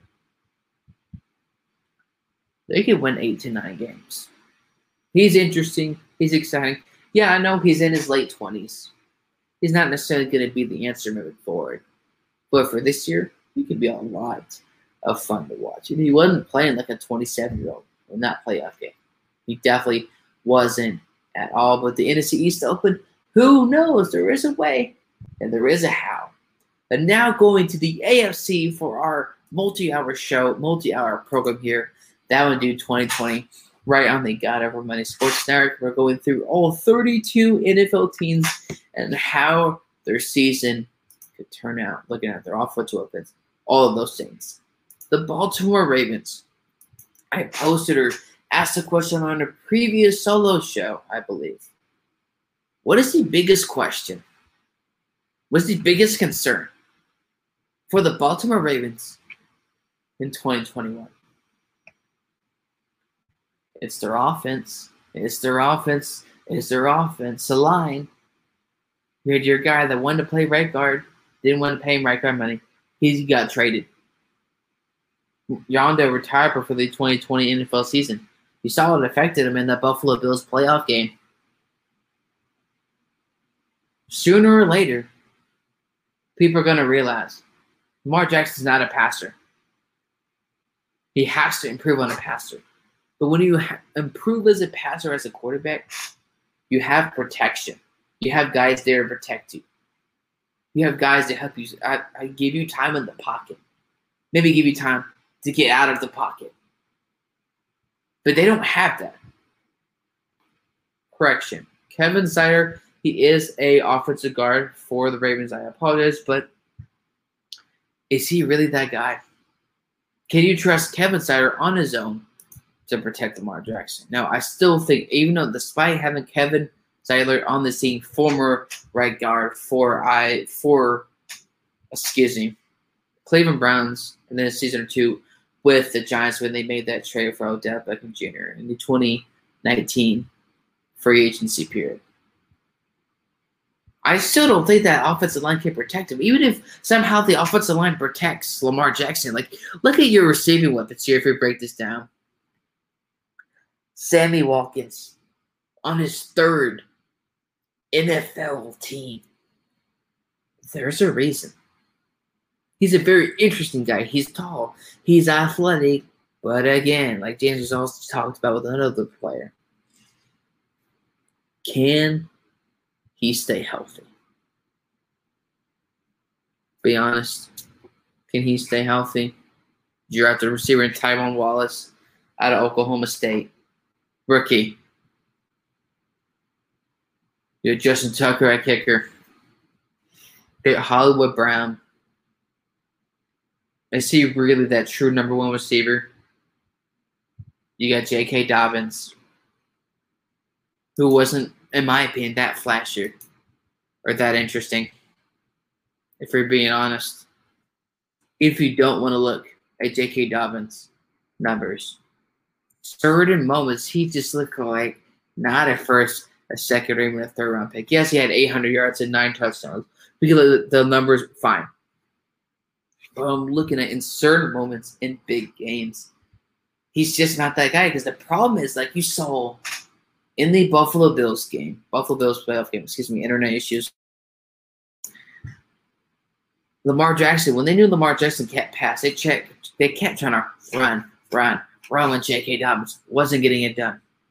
Less than 54 yards per carry, per game, for 16 games. That's not good at all. That's terrible. Now I know this year everything can change. Oh, it's changing. But if the offensive line somehow protects Lamar Jackson, yeah, the running game can still be great. But it all goes back as Lamar. Will he improve as a passer? Somebody say, oh, he won't improve as a passer because maybe the offensive line won't protect him. What I talked about earlier earlier in the program. Will we teach our kids it's responsibility? We don't make excuses. When we don't get it done, when we make a mistake, we own up to it. So I don't want to hear any excuses from any sports media people or any fans if Lamar Jackson doesn't get it done this year. There's always an excuse. for certain players, and we're all, in my opinion, definitely getting sick and tired of it. But addressing some comments before he moved forward with this multi-hour program that would do 2020 God over Money Sports Network, going through all 32 NFL teams and how their season could happen into fruition with the record and potential some playoff success. Who knows, a way and a how. James Gonzalez says Bucks could either repeat or self-destruct. Exactly. Because of those type of personalities, if something doesn't go right, one play could change their entire season and their Super Bowl chances. I was amazed at the play at Chase-Young. I couldn't agree more. My man, phenomenal player at Ohio State, going to continue to do great things in the NFL. Heineke, definitely, James couldn't agree more, was definitely fun to watch. I want Lamar Jackson to stay in the pocket more and throw, save his body. I agree. He definitely needs to stay in the pocket. But the question is, can you trust Kevin Saylor to do that and the rest of the offensive line to protect him? I'm not sure. James Gonzalez agrees with me I believe to a certain extent here. Watkins is not a reliable receiver. Exactly. That's why he's been on 3 teams. There's a reason why Kansas City didn't want to bring him back. Maybe say because of cap situation. Or maybe say Watkins thinks he deserves more money. Clearly he didn't. He didn't get it. He didn't earn it. He's never been, like when we talk about top receivers, let's say for the past 4 to 5 years, or 4 years, Sammy Watkins wasn't in the conversation. Not one bit. Couldn't agree more, my man. But look at the record. If the offensive line protects him, with Lamar Jackson can improve as a passer, and like Jason says, stays in the pocket, I can see the Baltimore Ravens going 11-6. But if you see what happened in the Buffalo Bills playoff game, half of that, what happened in the Buffalo Bills playoff game in 2021, I can't see them winning more than 8 to 9 games. I don't see anything for the Baltimore Ravens that is just going to light it up, that's going to lift them up and take that next step as a franchise. Going to the Buffalo Bills, my man, who had a very interesting 2020 to 2021 campaign, making the AFC Championship game with Josh Allen, Stephon Diggs, Tyler Kroft. You had Zach Moss for a bit. And then Devin Singletary, who he's not a bust. He's still young, a young running back. But isn't reliable, isn't consistent. You can't trust him. If you look at the Buffalo Bills, of course, Buffalo Bills, first in AFC East last year, 13-3. Of course, it is, can they have that same record? Will they win the AFC East? Yes, they also have to win the AFC East and get to the Super Bowl. I'm not saying the downfall for the Bills is gonna be, can they trust that running game? Just so much, and it worked great last year in terms of, hey, keep relying on Josh Allen to throw the football. But sooner or later, you're gonna have to rely on your running backs for some plays to give his arm, to give his shoulder some rest. You're gonna have to rely on the running backs. But if Zach Moss is out, Devin Singletary, is not going to get it done. So that definitely is going to have to be addressed. What do you do if Zach Moss is out and you need to rely on the running game with Josh Allen being so physical and so dominant? It could be very interesting how they address maybe some of that in training camp and ahead of the 2021 NFL season. Going to now Josh Allen, Buffalo Bills prediction. Oh boy. I could see them going 12-5, 13-4. It's a high possibility. But those small things like addressing the running attack if Zach Moss is out can be that next step. But speaking of the next step, James Gonzalez comes in to say, can the Buffalo Bills take the next step to the Super Bowl? I'm making my Super Bowl prediction right on the show. Maybe I'm crazy or delusional. It's going to be the Tampa Bay Buccaneers versus the Buffalo Bills in the Super Bowl. It's, I believe, Super Bowl 56. I believe, without a doubt, James, the Buffalo Bills can take that next step and get to the Super Bowl. And I'm not saying take it easy in the AFC East, because think about it. You have New York, who's obviously in rebuild mode. You got Zach Wilson, you got Corey Davis, you got all those weapons. Yes, you got New England, who's trying to get to the playoffs this year. Maybe see what Cam Newton can do, or can he stay healthy? You got a young rookie quarterback in Mac Jones, Alabama, who just won the national championship with Najee Harris and all those great Alabama players. But even with all of that, who has the most experience in the playoffs, or the only experience in the playoffs this past 2 years, 3 years, is Josh Allen. With the Jets rebuilding, with the Patriots trying to figure out what's going to happen at the quarterback position long term, I think he'd be very, very, very interesting in the AFC East this year. I can see a Buffalo Bills winning the AFC East. I believe they can take that next step. But let me know what y'all think. What's your 2 early Super Bowl predictions? I made mine, but I'll say it again. Maybe it's crazy, or maybe I'm delusional for saying this. But my Super Bowl 56 prediction.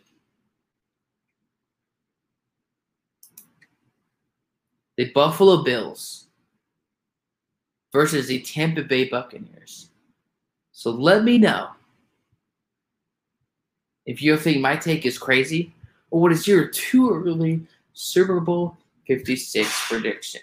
Buffalo Bills versus the Tampa Bay Buccaneers. Yes or no? We're going to the Bengals with Joe Burrow in the AFC North, man. A very exciting division. We are now headed in hour 2 of the solo program, That One Dude 2020, right on the God Over Money Sports Network, going through all 32 NFL teams and how their season could go into fruition.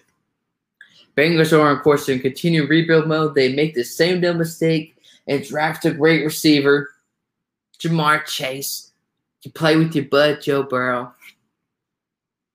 But yet, they don't have the offensive line. There's more questions than answers. I don't think you have any answers for the Bengals. Yes, I believe Joe Burrow is going to be 100% healthy. He's 100% healthy, but got injured because of that offensive line.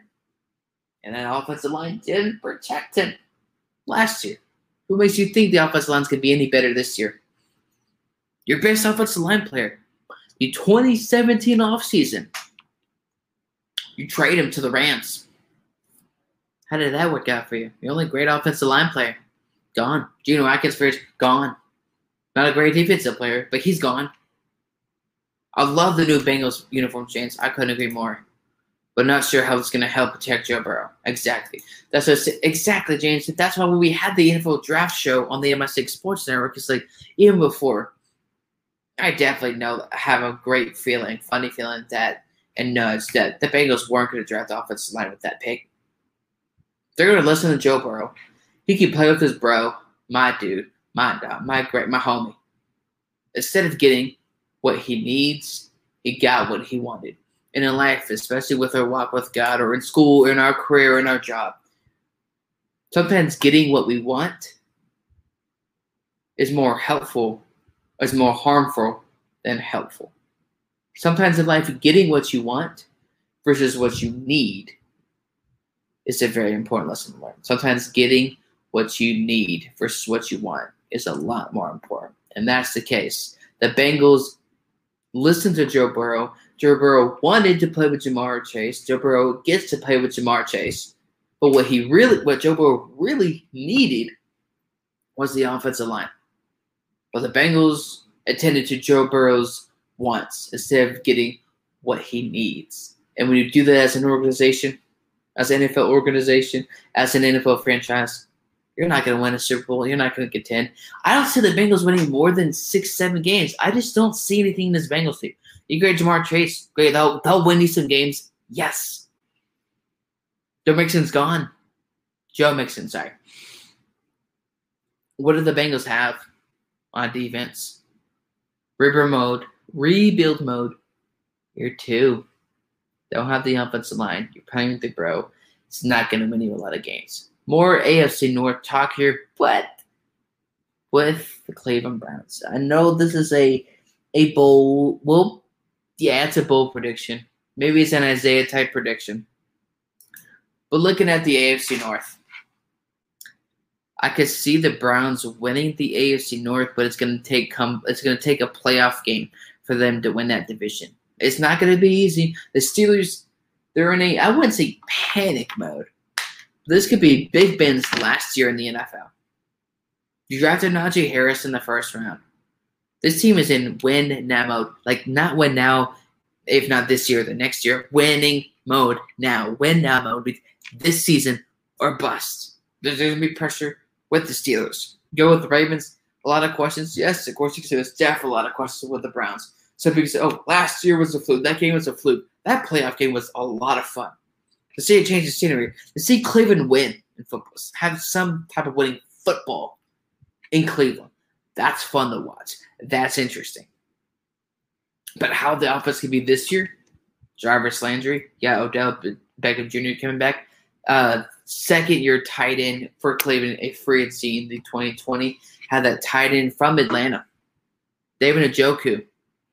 Nick Chubb. Kareem Hunt. That offensive line.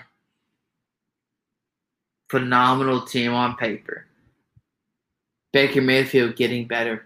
He doesn't even want to discuss at all, verbally or any way, about a new contract. He wants to win. He wants to win a Super Bowl in Cleveland. I'm not saying they're going to do that, but I'm saying that he cares about winning. His attitude is better. His leadership is better. When you have that better mental capability and have the attitude of team before me, yet you're going to have a lot of success in your career. And I wish Baker Mayfield, the Cleveland Browns, the best. Depending on how this training camp could go, how with these 17 games, 18-week season, I can see the Cleveland Browns going, you know what? I'll be generous. 12-5. But that division is going to be tough in 2021. James Gonzalez says, my dream Super Bowl will be the battle of the Las Vegas Raiders versus the LA Rams. You know what, James? I didn't think about that. That, I believe, without a doubt, would be a very, very interesting Super Bowl. Who knows in the future? Maybe. Who knows? Who knows way or how? Finally going to my team. Oh boy. The Denver Broncos. Folks, I know I'm biased as a Broncos fan, but I'm not going to be biased here. Is there a tiny piece of me that thinks we can get Aaron Rodgers? Yeah, there's a chance. Are we going to get him? Probably not. I just don't see how the Denver Broncos are going to get Aaron Rodgers. But I want to ask this one last time, even though this is probably a redundant topic. But folks, let me know what you think. Do the Broncos even have a 2% chance of getting Aaron Rodgers? I don't want to give me any more false hope. But right now on the quarterback roster, Drew Lock and Teddy Bridgewater. I would trust more of Teddy Bridgewater. I would trust more of Teddy Bridgewater. Now, let's see. If Drew Lock starts all 17 games, oh my gosh, that would be a nightmare, folks.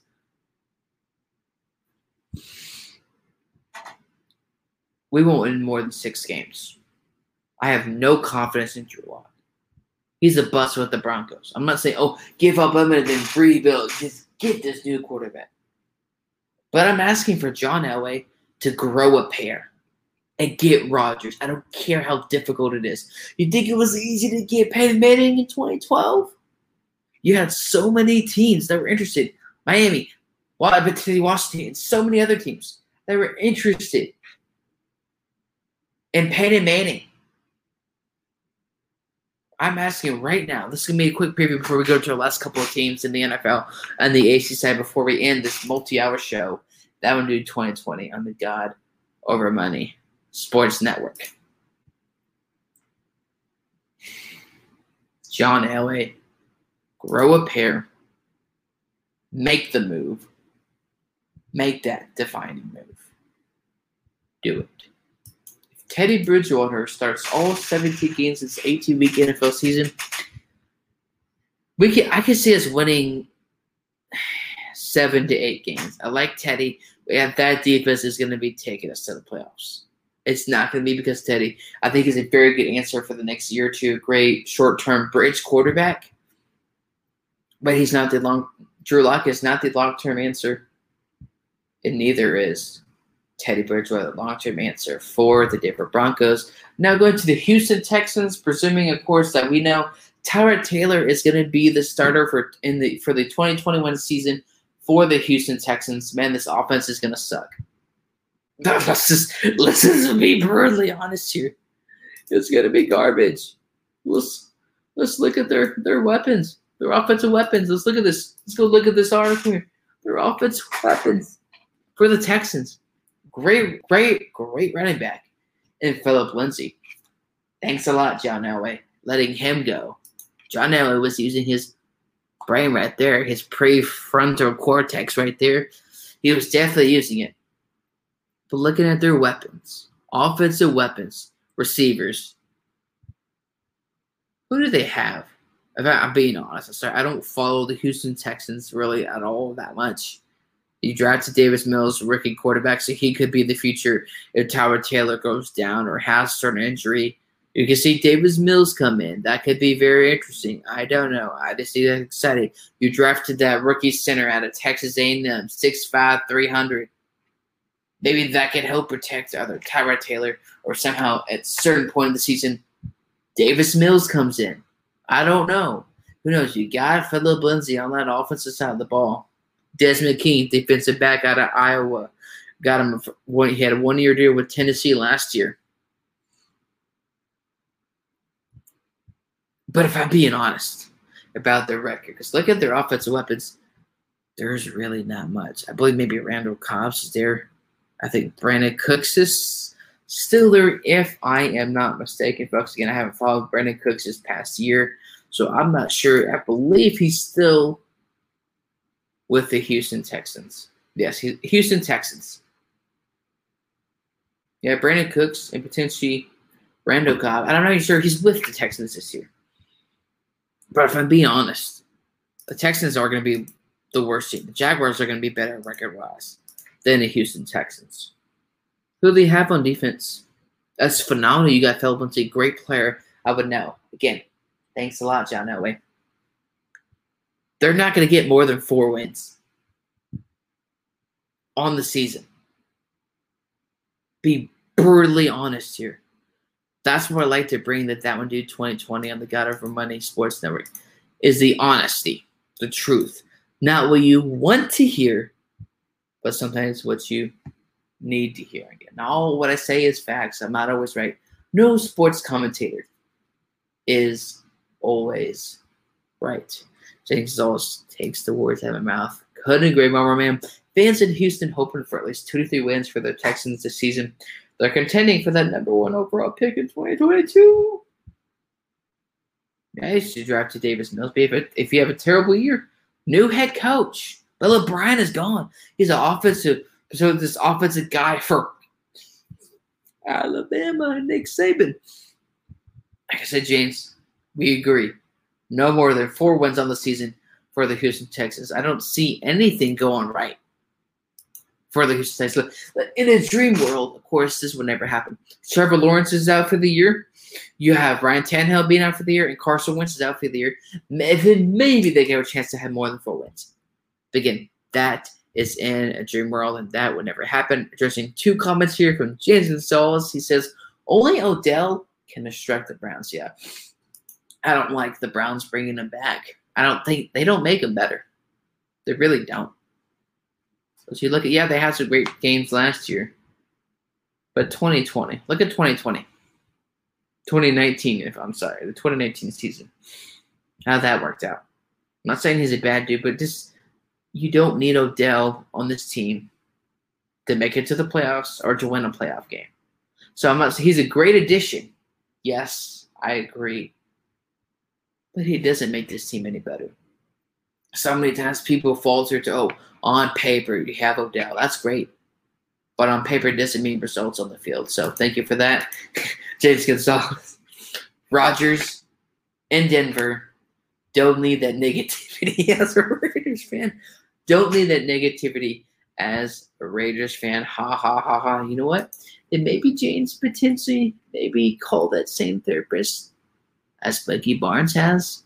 Definitely. Who knows? But look at these last couple of teams here. The Indianapolis Colts. I'm going to make a prediction here. I'm going to look dopey.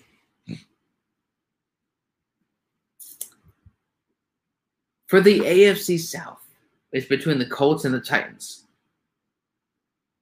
But if I'm honest with this team, I can see the Colts winning the AFC South by 1 game.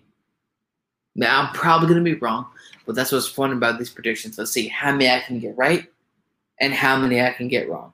I know people say their biggest thing and really the only thing is the health. I think with Frank Wright being there with the Colts, and also going back with Frank Wright being with the Philadelphia Eagles in 2017, Carson Wentz had his career year. 33 TDs, 7 picks, over 3,500 yards passing. Could have been a conversation to win MVP in 2017. Of course, we know the injury and the injury history of Carson Wentz with the Philadelphia Eagles and the NFL. And sorry, folks, had internet issues here. Can Carson Wentz stay healthy? And if he does, I say if, I think Frank Wright could be a big part of how he can stay healthy next year. Pascal, T.Y. Hilton on a 1-year deal. You got a great running core. Marlon Mack, the backup. Second year, running back Jonathan Taylor. Great weapons. Better offensive line. Very great defense. Great left guard. And Quentin Nelson, his 3rd, 4th year in the NFL. This Colts team is going to be very interesting if Carson Wentz stays healthy. I can see the Colts winning this division. 11-6, 12-5 for the Indianapolis Colts. But for any of these teams so far, whether you agree or disagree, let me know in the comment section below. Who do y'all think is going to be the worst team in the NFL? And who do y'all think is going to be the best team in the NFL? Now going to these last couple of teams here, the Jacksonville Jaguars. I know there's been some controversy on a player in Tim Tebow being on the team, which is stupid for that to be controversial in the first place. I know people have certain opinions on that, but definitely disagree a lot with the hate of the Jaguars signing Tim Tebow here. If you look at these weapons, man, dude, Trevor Lawrence out of Clemson, you got Travis Etienne, Urban Myers trying to recreate what he had at Florida, which I think he'd be very interesting in the NFL. Treadwell, the former first-round pick out of Minnesota. This team, James Robinson, 3rd year this year out of Illinois State. Running back. Second year. Great first year in the NFL. Great replacement for Leonard Fournette. This team, Cam Robinson, offensive tackle. This team could be really special in 2021. Remember, you also got Josh Allen, defensive end. With how this team is set, yes, they're young. So that could hurt them. But in rebuild mode, they're not in a rush. Let's see how the organization does hold it. But James, 7 wins in the ceiling for the Jacksonville Jaguars. Frankly, my man, couldn't agree more on that one. You just never know what can happen. But 7 wins, I definitely think is the same for the Jacksonville Jaguars. Going here, this team. Boo. The Kansas City Chiefs. Boo. Boo. It's Patrick Mahomes. They're winning the division, and they're going 13-4. There's really not much else to say. Great weapons. Phenomenal future first ballot Hall of Fame quarterback. Super Bowl MVP. Or Super Bowl MVP. Nothing's going to stop Patrick Mahomes and the Chiefs from winning that division. I love my Broncos, but unless we have a chance of getting Aaron Rodgers, we're not bidding out the Chiefs in any way, shape, or form. Winning the AFC West. Man, oh man, the Las Vegas Raiders Josh Jacobs. They got Kenyon Drake. Derek Carr, who's in question if he can get the job done. Media concerning that. Sports fans concerning that. But James, I don't want to hear you as a Raiders fan. What are your thoughts on Derek Carr and this team moving forward? If the Raiders don't make the playoffs, what is going to be in the conversation of Gruden being their head coach and not having made the playoffs?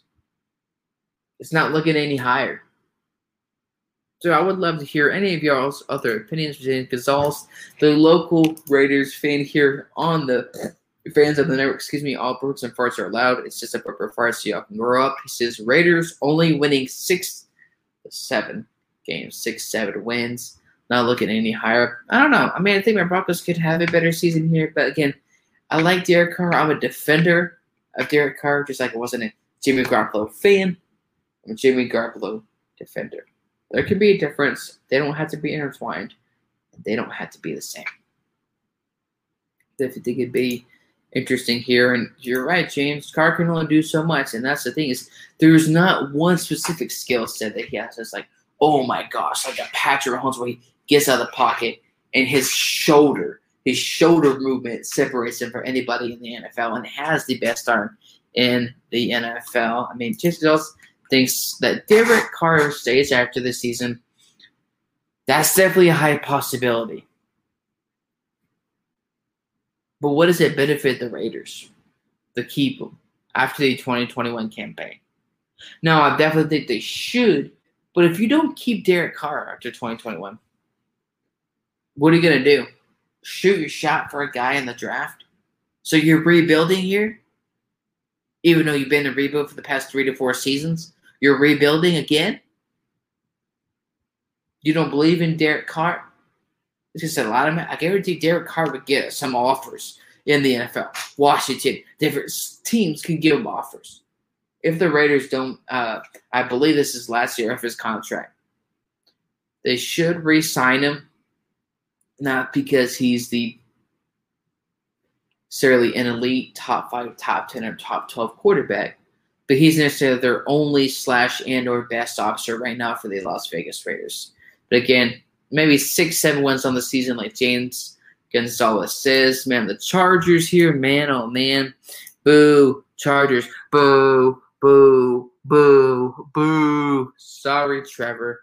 Not so sorry. I get Broncos fans, so I can't have any love or respect for any other team. That's a rival team in the AFC West. Justin Herbert, a phenomenal rookie year. Can he up it? Or does he really need to? That's the thing. He doesn't need to up it in 2021. That would be a mistake. This team, Keenan Allen,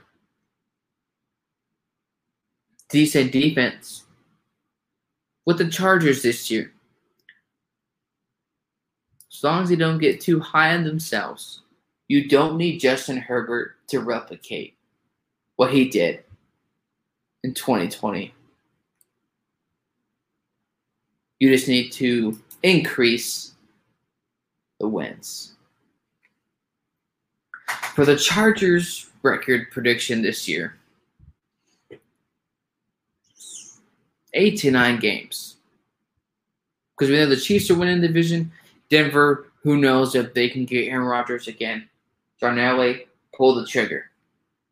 Definitely could be interesting to see what happens with the Chargers this year. Getting a multi-hour, 2.5-hour plus program on the God of Money Sports Network. That would do 2020 CEO and founder. Now we're going to the Miami Dolphins as we finally finish our last 5 teams, predicting their potentially what happens for their 2021 season.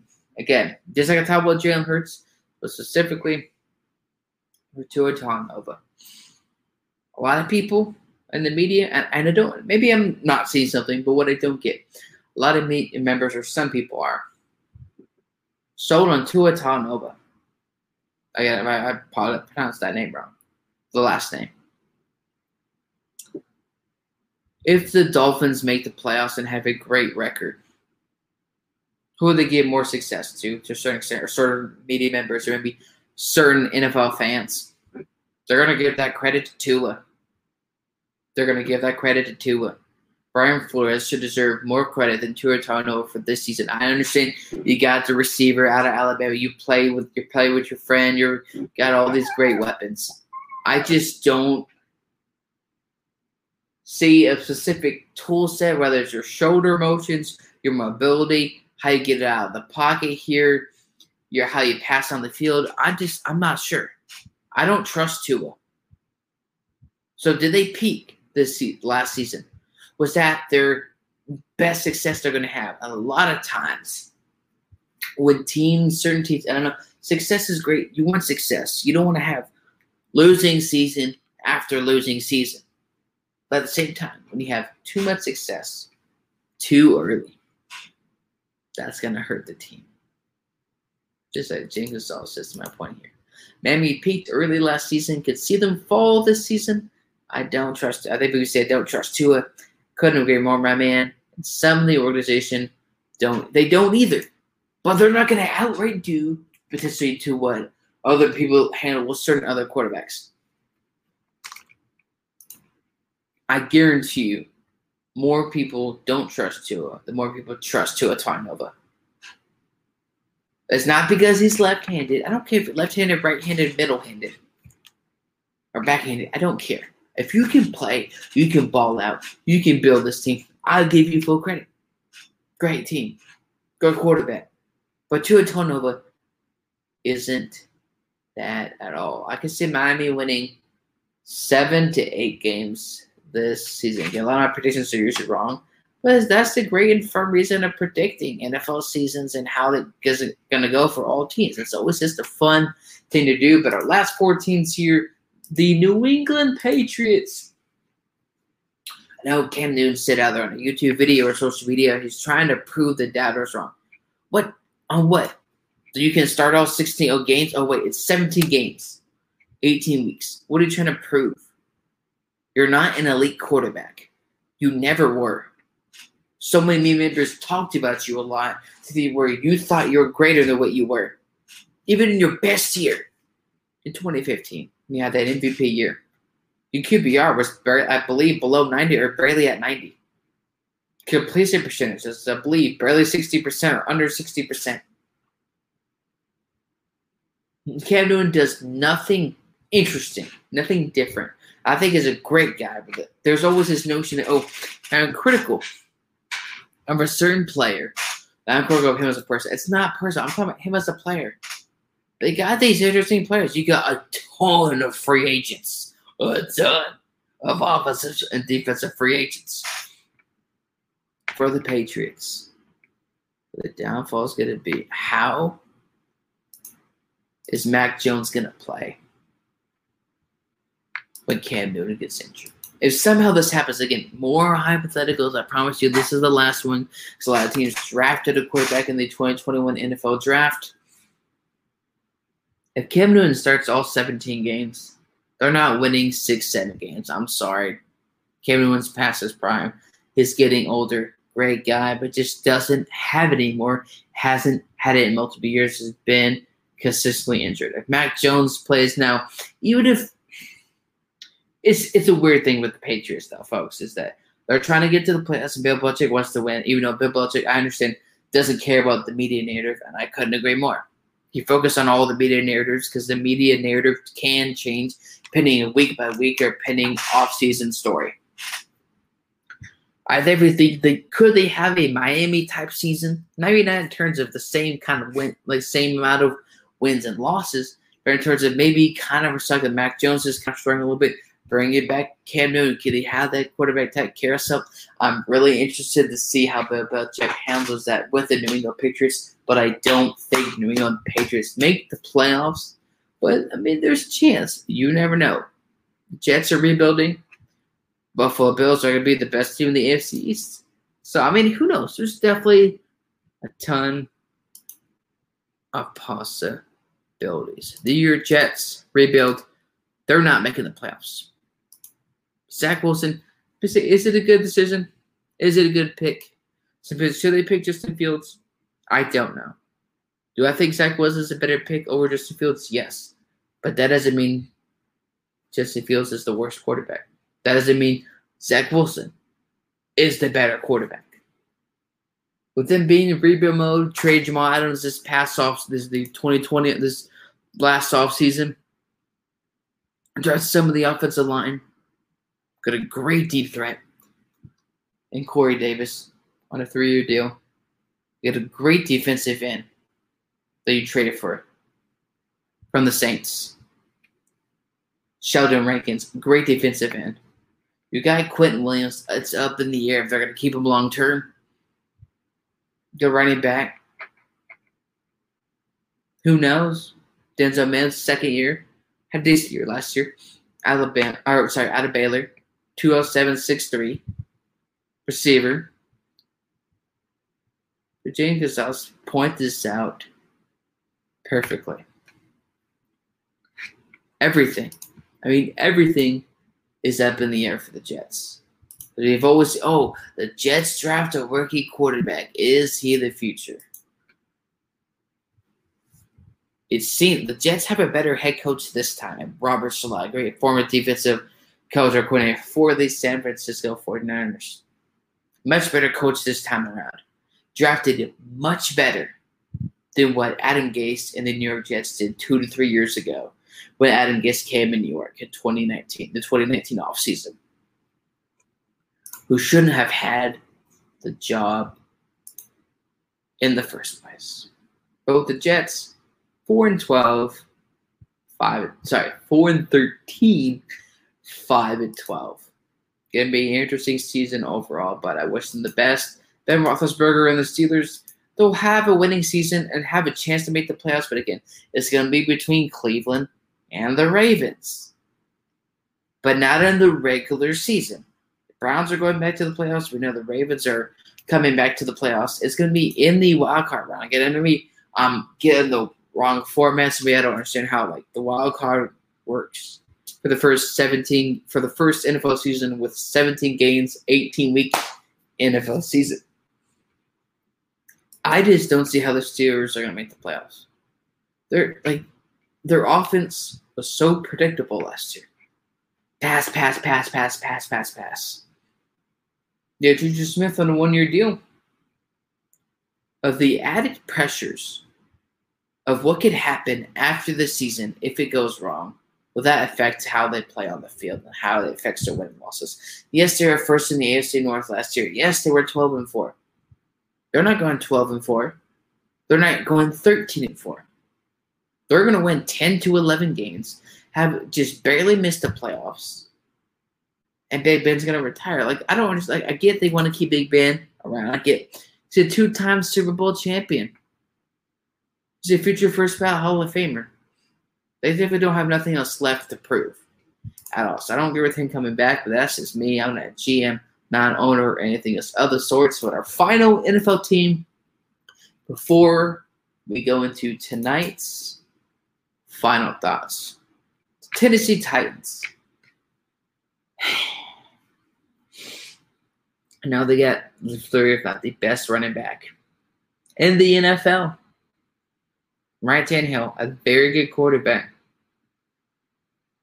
A.J. Brown. Wait, you traded John Smith. He's not there. Dory. Julio Jones. Could be interesting. Julio Jones is not going to be a main factor this year.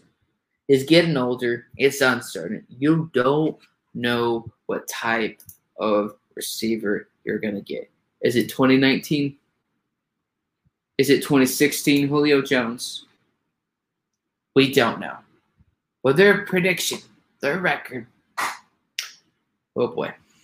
Like I say, it's going to be between the Tennessee Titans and the Indianapolis Colts. First place in the AFC South crown. I'm going to have to say Tennessee goes 11-6. And the Colts go 12-5. Well, let me know what you think about any of my 32 teams and their records and what can happen. Think I'm crazy? Who knows? But I'm not responsible for your physical or mental health. But this is That One Dude 2020. Founder and CEO of the God Over Money Sports Network. Without further ado, like you do on every single program, let's go into tonight's final thoughts.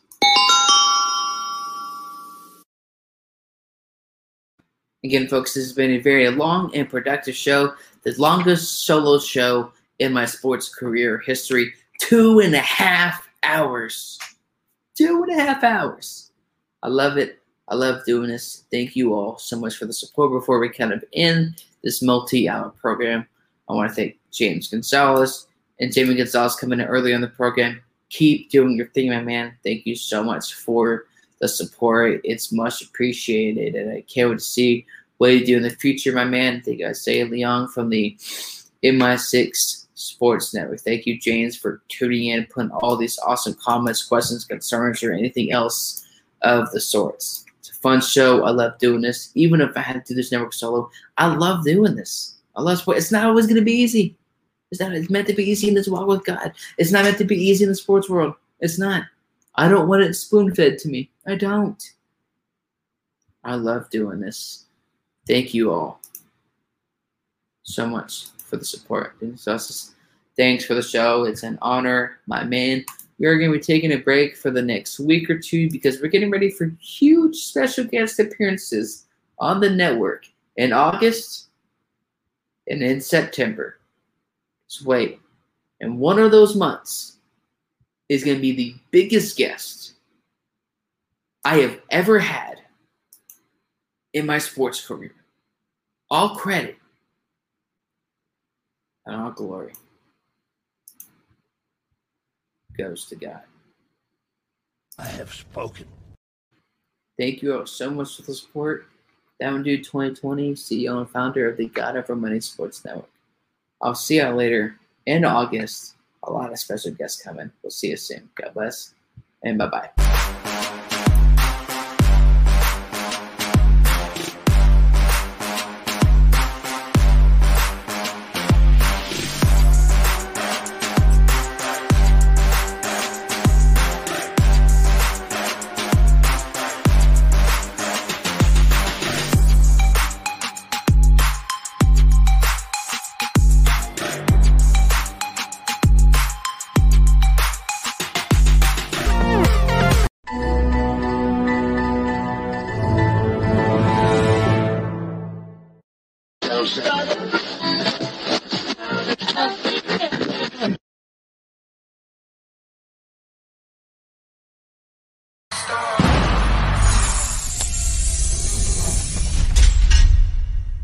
He knows his stuff. He's not afraid to go at people. And No player should have that much control over an organization. Well, last time I checked, this is not the Los Angeles LeBron. How did you get blocked by LeBron James on Twitter? Talking about, wanting to inspire and like I'm inspired right now. I want to run through a brick wall for you right now. Cutthroat. It's very, up and down roller coaster of emotion. God put me in a position.